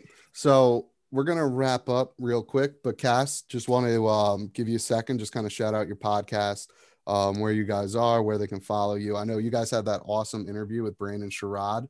I listened to that. That was super interesting and very insightful. So I kind of really enjoyed that, and going back through now and listening back into some of your guys' older episodes. But where can they follow you and listen? So if you want to follow us on any social media, we have That's My Sports on Facebook. We have the TMS podcast on Instagram, and then _ TMS podcast on Twitter. Ooh, yeah, that's a brain fart right there. But if you don't have an iPhone, we're on Spotify, iHeart, Amazon, Google. If you do have an iPhone, we're on Apple. So all you have to do is follow, but also download. That is the most key for us. Yeah, we have to download the episodes. That's most crucial for us. But listen, I mean, I like when people, like I keep saying in the podcast, I like when people review our stuff, so keep it up. I like the insight, whether it's good or bad. I don't care. Just let us know, we're trying to make it. For sure. I mean, it's same thing here too. We appreciate all feedback. We honestly probably appreciate negative a little bit more. We'd rather you guys be honest and open with us and say you like or don't like this. But Kass, thank you, man. Thank you for making the time to kind of hop on with us. This was a lot of fun, and we're hoping to maybe start mixing in some more interviews in the future. All right, cool. I do appreciate that I'm the first one. And yeah, I mean, you guys are pretty cool. I only listen to our league because I'm not in the other two, but I mean, you guys know what you guys are talking about fantasy wise. So that's pretty dope. Like, I think last week when you guys were talking about me, I was like, all right, I need to make some moves. I said, these guys are saying this about this player, this and that. So I'm definitely taking your insight. Appreciate it. Some of it's a little hyped up, just for entertainment purposes. At the end of the day, whether it's good or bad is irrelevant. You just got to get the wins, and that's all that matters. Absolutely. I tell my team that every day. I go, yo, Joe DeFran's telling us about us. Let's go win, baby. That's it. Just win. Awesome. All right. We're going to wrap it up here. All right. Thanks, Aaron. Thanks. No problem. Thanks, guys. What the hell's going on out here?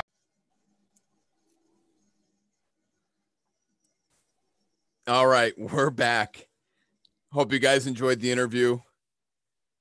Week 7, Dynasty. We made that pick. We picked that game there. We got a few more games left to pick. Connor, why don't you lead us off? Why don't you get the scoreboard up and rolling here?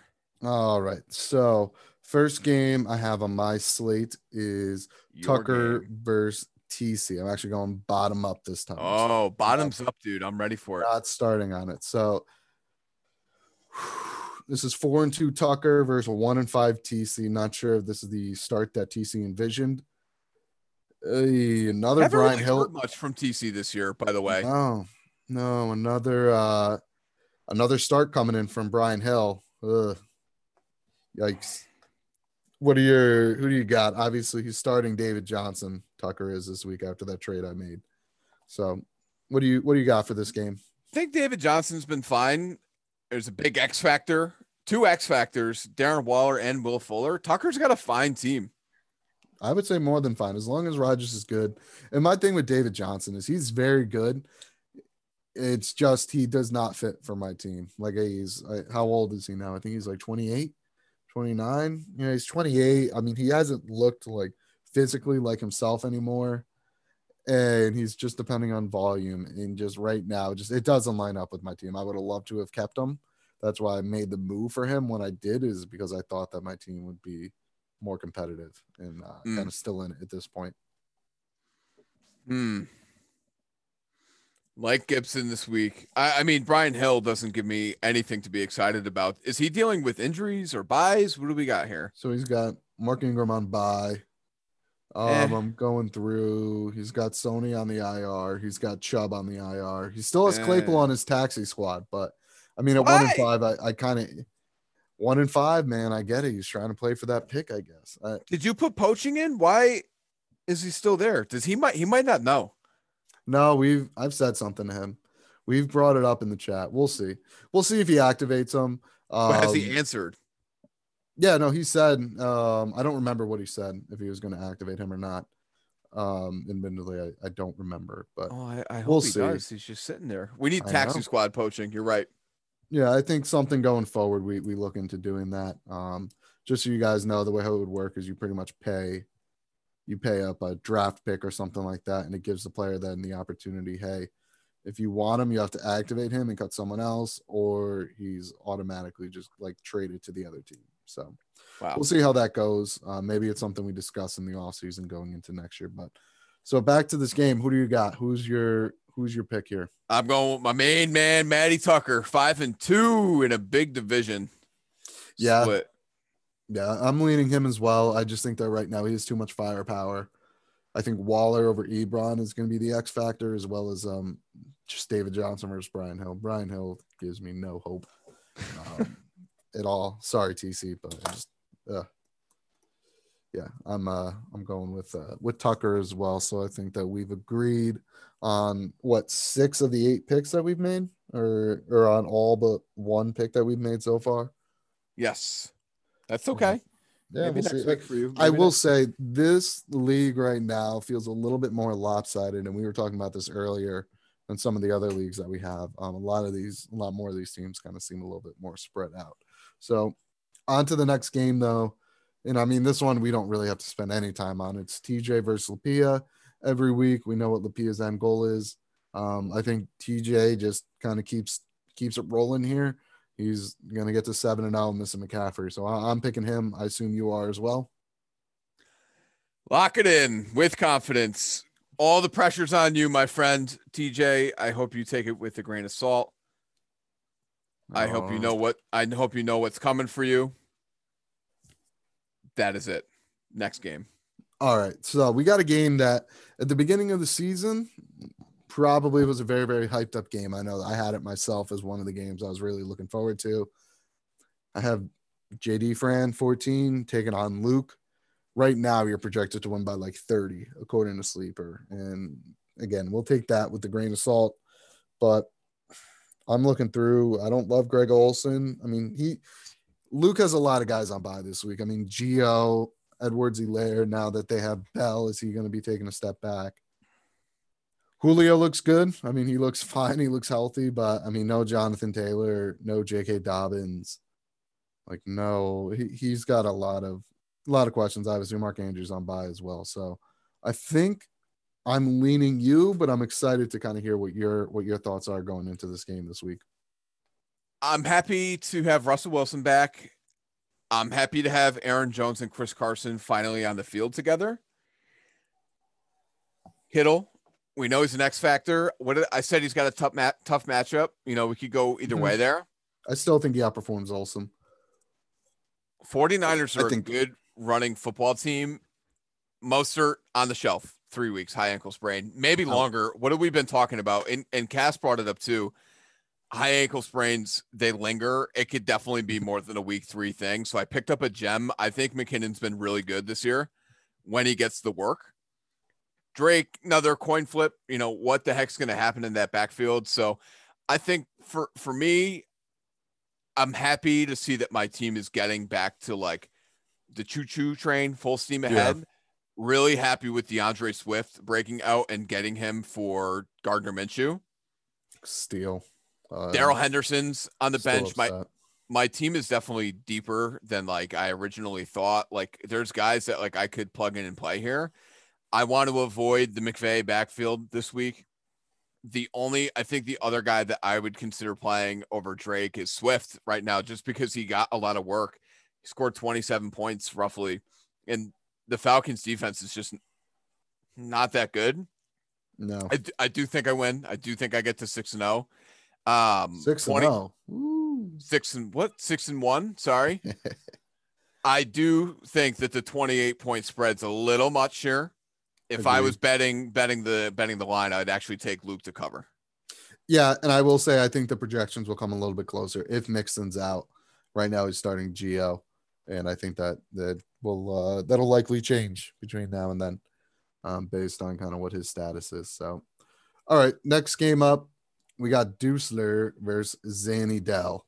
So it looks like right now, just going through, Dusler has not set his lineup yet. This is right now it's 9:15 on Wednesday night. Or he just may not have a quarterback to play. Ooh, I know where he could find one. Yeah. Oh, he also has Mike Thomas on the bench, so I'm assuming he just hasn't set his lineup yet. Where's Sam Darnold if he plays? Yeah, I mean he could play Darnold. I mean it's not great, but no, he can make it work. I mean, and there's other. With this being Watson one quarterback, Scott. It's easy enough for him to kind of make a move. So this game is tough to pick, just because I'm not sure. I mean, this roster isn't going to be looking like this on Sunday. I don't know if this is going out on a limb, but I'm going to be taking Dusler here. Well, let's put it this way. They're both 2-4. He's definitely got to be hurting. He had a chance to get to 3-3. If we were picking this game and it was Dan Dell at 2-4 versus Dusler at 3-3, and we were picking him to get a win, he'd be right back into contention, and I would be eating. Yeah, I get like that. His division. That division isn't great. I mean, Brack is 3-3, who we're picking to lose this week. Luke is 3-3, who, I mean, we both picked to lose this week. So if Dusler wins, I mean, it could be a 3-way tie. At now 3-4, that's crazy. It's the NFC East right now, the Wildlings.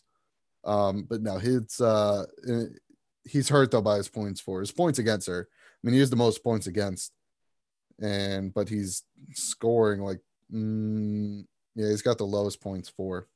So I don't want to give free advice. I'm going to do it anyways. He's going to put in Michael Thomas over Adam Humphries, and he should be putting in Boston Scott over Golden Tate. Yeah. Bumps up his projection 17 points. Adding the quarterback, we're putting him up 38 there. Doing the simple math, that's 127 on the projection. Yeah. So that's a 50-50 game. That's and I'm math. just taking him. Yeah. I'm picking Deuce. I think that he gets this one. I know it was a very tough loss for him last week, but getting Michael Thomas back, getting his stud, I think will do him wonders. I'm actually going to go Dan Dell. You are? Okay. So we disagree now. I do like his team this week. Mahomes' big X factor, Kareem Hunt on the road in Cincy. I think that's a smash. I think he had cramps at the end of last week. We were talking T. Higgins. I think we think that's a decent matchup there. Big X factor for me, guy that's not going to be talked about a lot. I think Justin Jackson, if he's healthy. We just saw Swift and AP do really well against the Jags. It's a run funnel team. I think he's got a great matchup there for at least one potential for at least one touchdown, couple catches out of the backfield. That's going to be a big game from him. Yeah. So, all right. It's good though that we finally disagree on a pick. And now we have myself versus maybe the hottest team in the league, Kyle Murphy. The K-Murphs 14, that's team is starting to kind of put things together. You're seeing him make moves for some veteran players like John Brown, kind of going for that stack. Actually, he does not have Josh Allen, so disregard that. But I don't know. This is it's just tough right now. I mean, I'm starting Jeff Wilson. I think he's underprojected at under 5. I think that I probably covered this. It's 15. Yeah, I think I might actually. I don't know, man. This is tough. They keep projecting Juju at 12, which just I don't know. I want to hear your thoughts on this game first before I kind of give mine. I've been giving Kyle a lot of credit. Gets to 3-3. Is he on a 3-game winning streak? That I don't know. Does Sleeper tell us that? Like, does it say? No, of course not. It's not giving me the win streak here. Upset special. I really like Kyler's matchup. I think that's going to be a high flying game where he's going to be running. Gotta keep up. He's going to have to keep up. I think Kyler could put up 40 this week and keep you in it. Other than that, like your team top to bottom isn't great.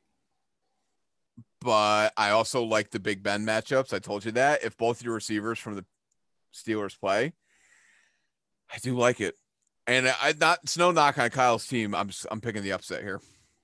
All right, calling your shot. So we'll see how it goes. Obviously, that's it for the dynasty. Not as much just me and Joe. Hopefully, you guys enjoyed that interview. Do you have any other kind of lasting or exiting thoughts for this week? All good. Ready to jump into it. Finish this thing strong and get to Thursday. Yes, sir. Yes, sir.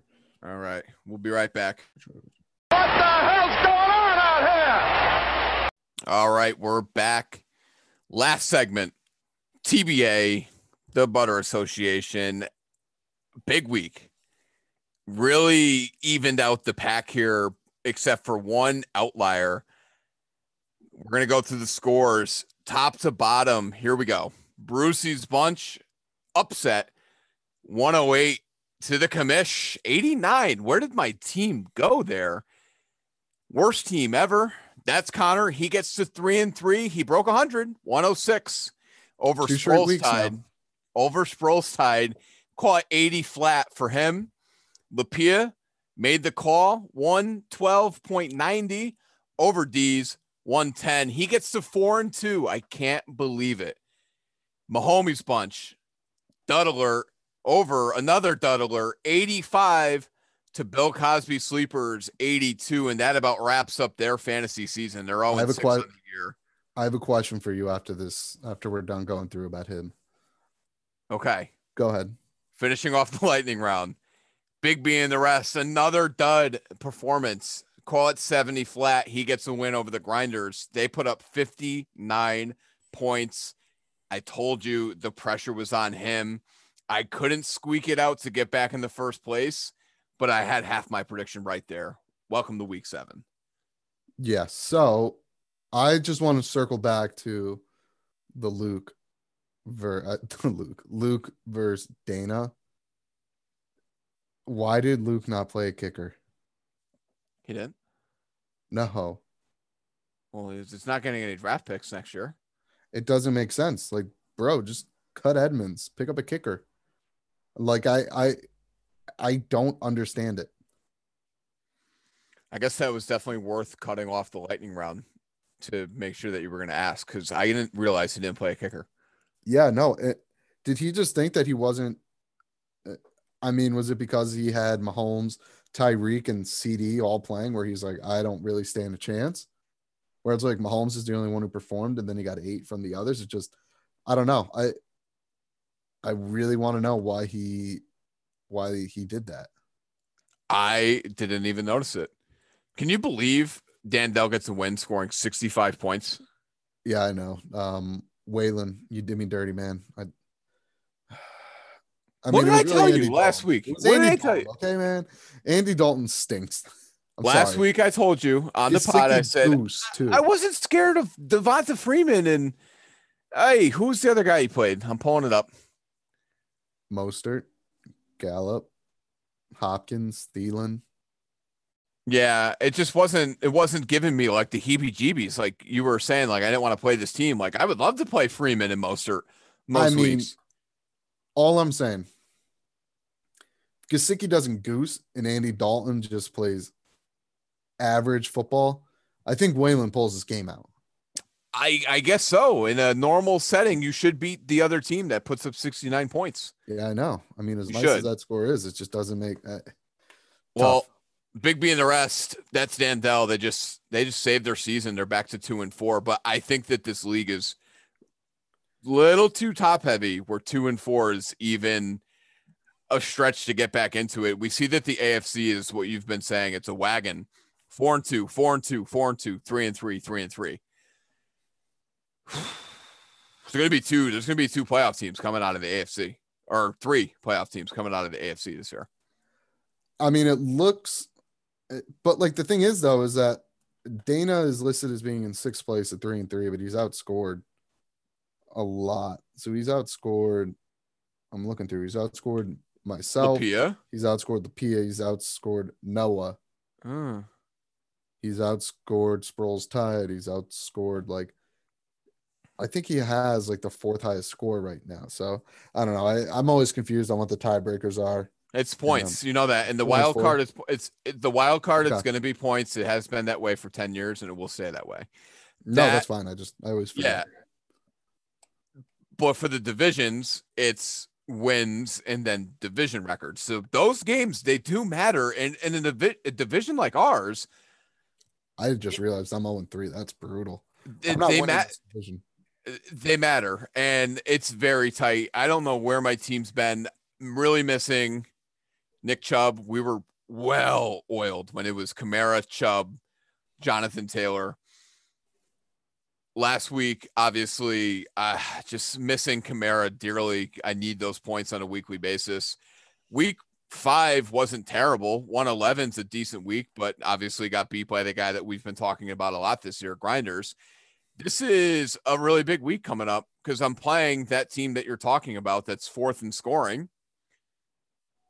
Mahomes bunch. What do you want to do here? You want to go? We had a trade, right? We did. So there was a trade. Really quick. Let's see, because I know that I was involved in it. So when did you make that T. Higgins for Gesicki trade? Oh, did I curse him? He texted me and said, will you please give me Gesicki, kind sir? And he said, well, you don't need Gesicki because Mark Andrews and Gesicki are on a bye together. He was like, you don't need him. And I tried getting somebody. I tried getting Darrell Henderson from him. Then I was just sending around goofy trades. And then I said, all right, just give me T. Higgins. You can have him. And he goosed. I can't believe I put that on him like that. Wow, that's tough, man. And he gave up T. Higgins, who looks like really good. T. Higgins looks great. I don't know where I'm going to play him, shallow league, but yeah. That's fine. But I mean, hey, it's good to have depth. I mean, you see now kind of going into my next trade, this is where it helps having depth. Like I really needed a tight end. I have extra running backs. So I made the move to get Jonnu Smith for James Robinson. Is James Robinson going to put up more points the rest of the season than Jonnu Smith? Most likely. Is he going to be more valuable to some teams? Most likely, but he was my running back 4. You have Gibson too, so you have like 4 horses still. I have 4 guys who, I mean, Gibson I think is kind of a tier below. Obviously, Jacobs, Henry are their own tier. I have Rojo, who I can feel confident flexing every single week. If I had to make him my running back 2 when either of those guys are on bye, I have no issue doing that. And Gibson is another guy where if injury befalls any of these 3 guys ahead of him, like he's very talented. He has the upside every week where I feel confident playing him. Let me ask you this: from the 2 guys that you were maybe tossing up into a trade there, in standard, who would you play this week? Antonio Gibson or James Robinson? I think Gibson has higher upside this week. I mean, I just prefer upside. I mean, if you want safety, then yeah, go James Robinson. Like if you're just like, hey, I just need like 7 points, like that's all I really just want to make sure I get from my team. Yeah, give me James Robinson. But I think Gibson, this might be his breakout game. I think this matchup against Dallas is a juicy one. And I mean, we saw Drake break a couple off where if they give Gibson the work, I think he could be in for a big day. And this could be his kind of like, I know we were talking about welcome to the NFL in terms of like hits that guys have been taking. This could be like his welcome to the NFL moment where he really kind of shines, playing against Dallas, which Dallas, Washington, that's always going to be like a fun rivalry game. So I do have some faith in Gibson, and I think I would probably be targeting him where I could in DFS. Yeah, I like that a lot too. I think it is Gibson week. Well, I appreciate that toss up there. I asked you that because I'm actually toiling with that decision in Vin's league. So it just so happened to be that you had both guys and I had both guys there. Now you don't have James Robinson. I like you getting Jonnu there. You have to round out the team. Nothing tight really end else. Is my weak spot by far. Everyone's weak spot is tight end. Mm-hmm. So. Yeah, for sure. I'm with you there. Was there anyone major who kind of stood out to you? I mean, obviously Antonio Brown, we actually haven't talked about him at all. But Antonio Brown has been serving his suspension.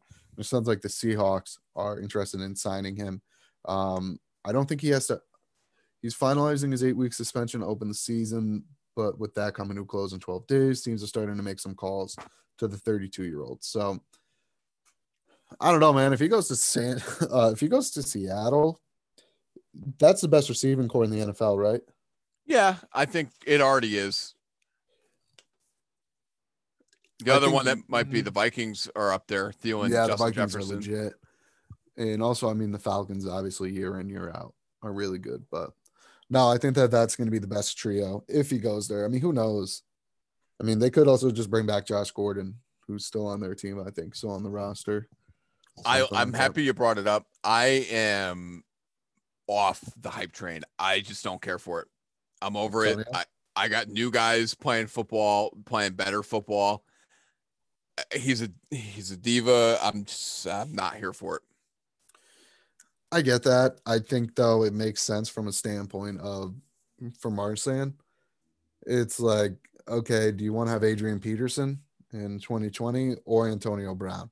Which I mean, looking at the rest of his team, his wide receivers are like halfway decent shape. I mean, he's got Amari, Fulgham, who's looking legit, Juju, whatever, Justin Jefferson, very good.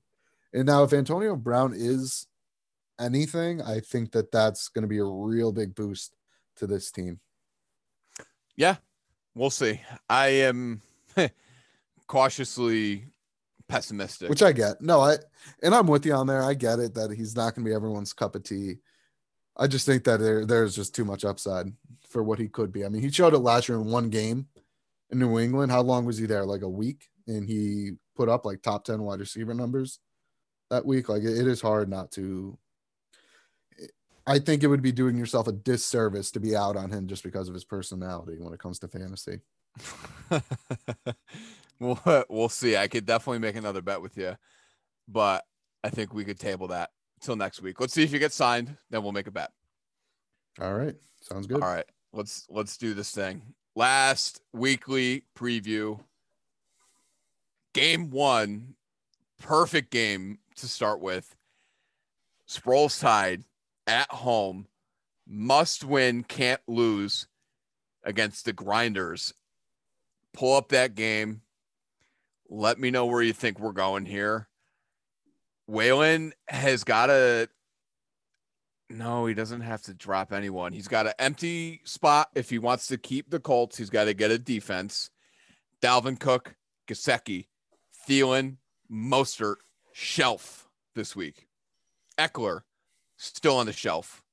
TC, Diggs, Allen, Lockett, Drake. He has great matchups too. Listen, TC did not draft a bad team at 1. Little injury bumps here. Must win scenario for the guy. Get to 3 and 4, get McCaffrey back. You're right back in the running. You have the best, you have a top 3 quarterback receiver stack in the NFL. Grinders, 5 and 2 coming your way. Yeah. I'm with you. I was like, okay, how is he projected like at 87? Like, is he missing someone? And look, he doesn't have a defense right now when we're recording. So that'll likely change. So I assume his projection will go up by what? 8 points at that. Like, I don't know. I'm taking TC as well. I just think that he's got some really good matchups all across the board. Freeman, Gallup. I think Gallup is the piece in Dallas right now. That is the guy I think he's droppable. I mean, with kind of how the rest of his roster is, I don't know if he's can afford that luxury when Thielen's on by, Gesicki's on by, Cook's on by, Eckler's on by. It's like, would you rather be playing T. Higgins this week over Michael Gallup? Yeah, I would play a lot of guys over Michael Gallup. Yeah, and it is standard, so it's not like we're just hoping and praying we're banking on a touchdown, really, at that point. Yeah, which, I mean, it's Washington. Who knows? But I don't want Andy Dalton. Rams have a tough running back matchup. Bears play stingy defense. They play boring football. I don't love that over there. TC's team is the best 2 and 4 team out there. Agreed. Yeah, I'm rolling with TC here. We're rolling together. All right, up the ladder. It's another must-win game. Big B and the rest.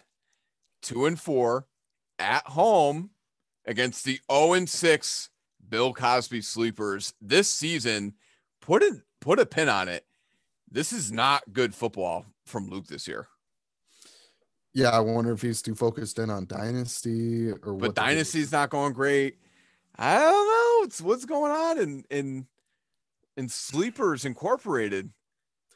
Yeah, I don't know. I mean, will he start a kicker this week? I hope so. He could drop Cam Akers at this point. Yeah, Akers is droppable. I mean, I would probably just drop Breeze. He's banged up. He loses Sanders this week. I mean, when you have Kelsey, you can also afford to drop Hawkinson. Yeah. He also might lose Joe Mixon this week. Dobbins on by. I mean, Dobbins, he may have to cut. I don't know. I mean, he could also just put Sanders onto IR and pick someone up. I don't know. He could use the IR. I don't care. See. I do like Dan having Gio Bernard, though. Nice little sticking it to him. Good for him, but he's got Rodgers on the road at Houston. And Rodgers ain't playing bad 2 weeks in a row. No, I'm with you. I'm taking Dan. I think we both might be picking him here based on kind of the way how I think you're going here, but finish out your making your picks. Oh yeah. I'm going to go Dan. Dan's team is another pretty decent 2 and 4 team. I think obviously not as good as TC's. He doesn't have Christian McCaffrey coming back. He's in the same boat. He's in must-win territory. Maybe arguably the best receiver quarterback stack compared to Diggs and Allen. Rodgers and Adams is right up there. AJ Brown has been magnificent, but tough matchup. I just don't think it matters this week. If Luke loses Mixon, he might be putting up another stinker. Yeah, I don't know. It's tough. I don't really know what Luke is going to be able to do here. I think that it's just very tough. And I mean, We play for the record book at this he's point. scoring. I mean, He's still scoring. Like, I mean, he has more points scored than a couple guys. Like, he has more points for than myself, Noah, Lapia, Big B, and the rest. Like, he's putting up the points. I don't know. bad variance, bad. He has the least amount of moves made. So I don't know if we need to wake him up a little bit, get him back. Obviously, he has the most points against. But yeah, just tough season so far for Luke. Tough season. Not in the cards for the Butter Association this year. Got to play spoiler. You don't give up. You play to win the game. Mm-hmm. All right, moving forward. Brucey's bunch, 4-2. Why can't we put this team away? They're playing D's. Marsan's 3-3. His team's not bad, but tell me, what is it about Noah's team that he could find wins week in, week out and be 4-2 right now? It's like he's like the Kass of the Butter Association. Just win. Gonna play his guys when he plays them, when he needs to play them. Like it's honestly, I think it's Julio and Aaron Jones, and then having a guy like Big Ben. And, no, Lamar is the guy. Well, no, I know, but I mean, having that is like, okay, Lamar is out on a bye. Let's just plug in Big Ben, who has shown that he can put up monster games. So, and he played Cooks last week too. Yeah, Aaron Jones, William Jones. Oh boy, Robert Woods. Like this is a very good team. His running back 2 spot is very bad, but he's winning. Besides that, I mean, whatever. If you can make it work, make it work. Where are you going in this game? I'm taking D's. Yep. Dana just texted me asking if there's a new episode for the pod coming out tonight. Patience. We're having a lot of fun and we're covering a lot of content here. This is our part-time job away from our job, but we just do it in one sitting. I'm going Marsan as well. Russell Wilson's back. Good trio of running backs. I think Noah finally meets his maker. He gets taken down by his, I would say, a little bit of a homegrown rivalry. That's his guy growing up. We know that. Good matchup here. Put a pin on it. Go on Marsan. All right. Next up on the lineup. Loading. Worst team ever, period. On the road. Hut. Cayman. Very even spread here. Might be game of the week. You're 3-3, must-win territory. Hut Cayman 4-2, hanging around with the big boys this year. You get Jonnu Smith, but he's banged up. He is. So if you notice, I have like 4 tight ends on my team right now. And you have Fant. You have Goddard. Ingram. Oh, boy. You're going to outthink yourself into a pretzel this week. That's what I'm worried about. Oh, yeah. No, trust me. Tomorrow night, Ingram just may not be on my team. There's no shot you picked the right tight end this week. There's no shot. Yeah, no. I don't know, man. I just want to have John. I want to have Jonnu somewhere, man. He's fun to watch. I think I'll be honest, if Fant is healthy, I'm playing him. It's hard not to play him. And you are playing Cam, right? Is that your guy? Is Cam your guy here? We'll see. No, all right. We'll see. There's other things in the cards. I mean, I have too many tight ends. Rumor mill. Yeah, we'll see. I hate to break it to you. I've done this how many weeks in a row? My line has been Mike Lapia. With confidence, I'm doing it again. I'm locking him in. Lapia. It's so to say. Yeah, I'm taking myself here. It's about time.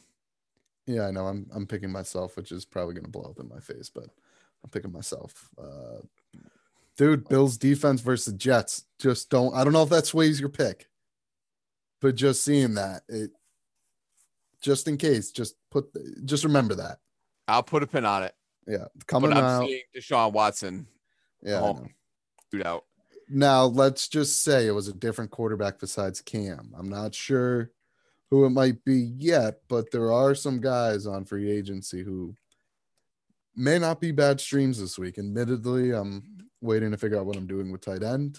I don't know why I'm divulging all my strategy for this right now. I don't think Mikey has. I'm gonna tell everyone. Yeah, I mean everyone I hope would be listening to this. So if they're not listening to it, then that's on them for not knowing. That's on that, you. so. Yep. But all right. Last game. Have to face Patrick Mahomes and Tyreek Hill. That's another top 3 quarterback receiver stack. I get Dana. I get the Mahomes bunch. 2-game schneid. Got taken down by the Grinders. Bad week overall last week. I don't know where we went. No Kamara. Missing Nick Chubb. Madison, 4 points. That's not what you want. Mark Andrews, stud. Now, bye weeks, Gaskin, Andrews, Madison, Jonathan Taylor. All on buys. I get Kamara back. More snip, snap for me. I don't know. You go. You go. So let me see.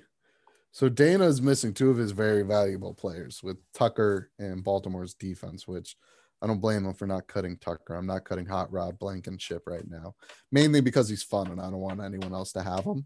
But Tucker is legitimately very, very good. So starting Graham Gano, I'm sure that's why everyone tunes into the podcast to hear my kicker breakdown. I'm looking through. I don't know, man. The Gurley McKinnon, like, if he didn't have Patrick Mahomes, I'm like, yeah, okay, great. I'm gonna win this game, but like, it's Mahomes, man. I'm starting Boston Scott. I just picked him off the waivers. Yeah, I'm happy Scott I got him for free. I got him Scott, for free. I know Scott disappointed earlier this year. He killed the Giants last year when Sanders was out. So Scott, I'm just happy he was sitting there on free agency for me. Yeah. So I do think I'm picking you though. I think you take down Dana. I think Mahomes being projected 28. I mean, Kyler's 27, so he's right there, but he's got the rushing floor better though. Wait, Mahomes. Hold on. How has Tyreek been doing? You just said Mahomes has a higher rushing floor. No, I said Kyler has the higher rushing floor. He should be projected higher. Tyreek, he had 3 catches for 20 yards last week against Buffalo.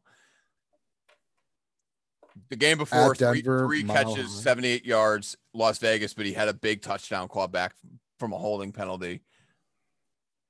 Dude, I feel like he's due for like one of these massive blow-up games. Like, he's been fine. Oh, here we go. When it's going to be this week against the Commish. I'm throwing pens. Unbelievable. I do think you win. I don't love his running backs. Dana, come and give me a better offer for Ronald Jones, and we'll see. Here's the situation. 1 more week of buys for me. Then I can go Kamara, Mark Andrews, Jonathan Taylor, plug in Myles Gaskins. Will Fuller's my guy. He's playing no matter what. I think I play him over Mike Evans if I have to. Any day of the week right now. I'm in on the moon. Here's what I'm doing. I need to get to 5-2, even though my points are good. I have to pick me and show some confidence in my team this week. All right. So we both picked you. Lock it up. That is 3 leagues, big previews, week 7, the climax of the fantasy season. We had a big interview this week. Connor and myself, we're calling it MonsterKasst. What do you think of that? I love the name. MonsterKasst. Big episode. Buckle in your seatbelt. It's going to take. You're telling them this at the end. multiple listens. I think we get right to it. You ready to go? Yeah. All right. That was week 7 of the Churn. As always, Connor Bods at Connor Bods on Twitter, at JDFran14 on Twitter, and at the Churn FF for the podcast. As always, I'm the commish. You set your lineups, leagues.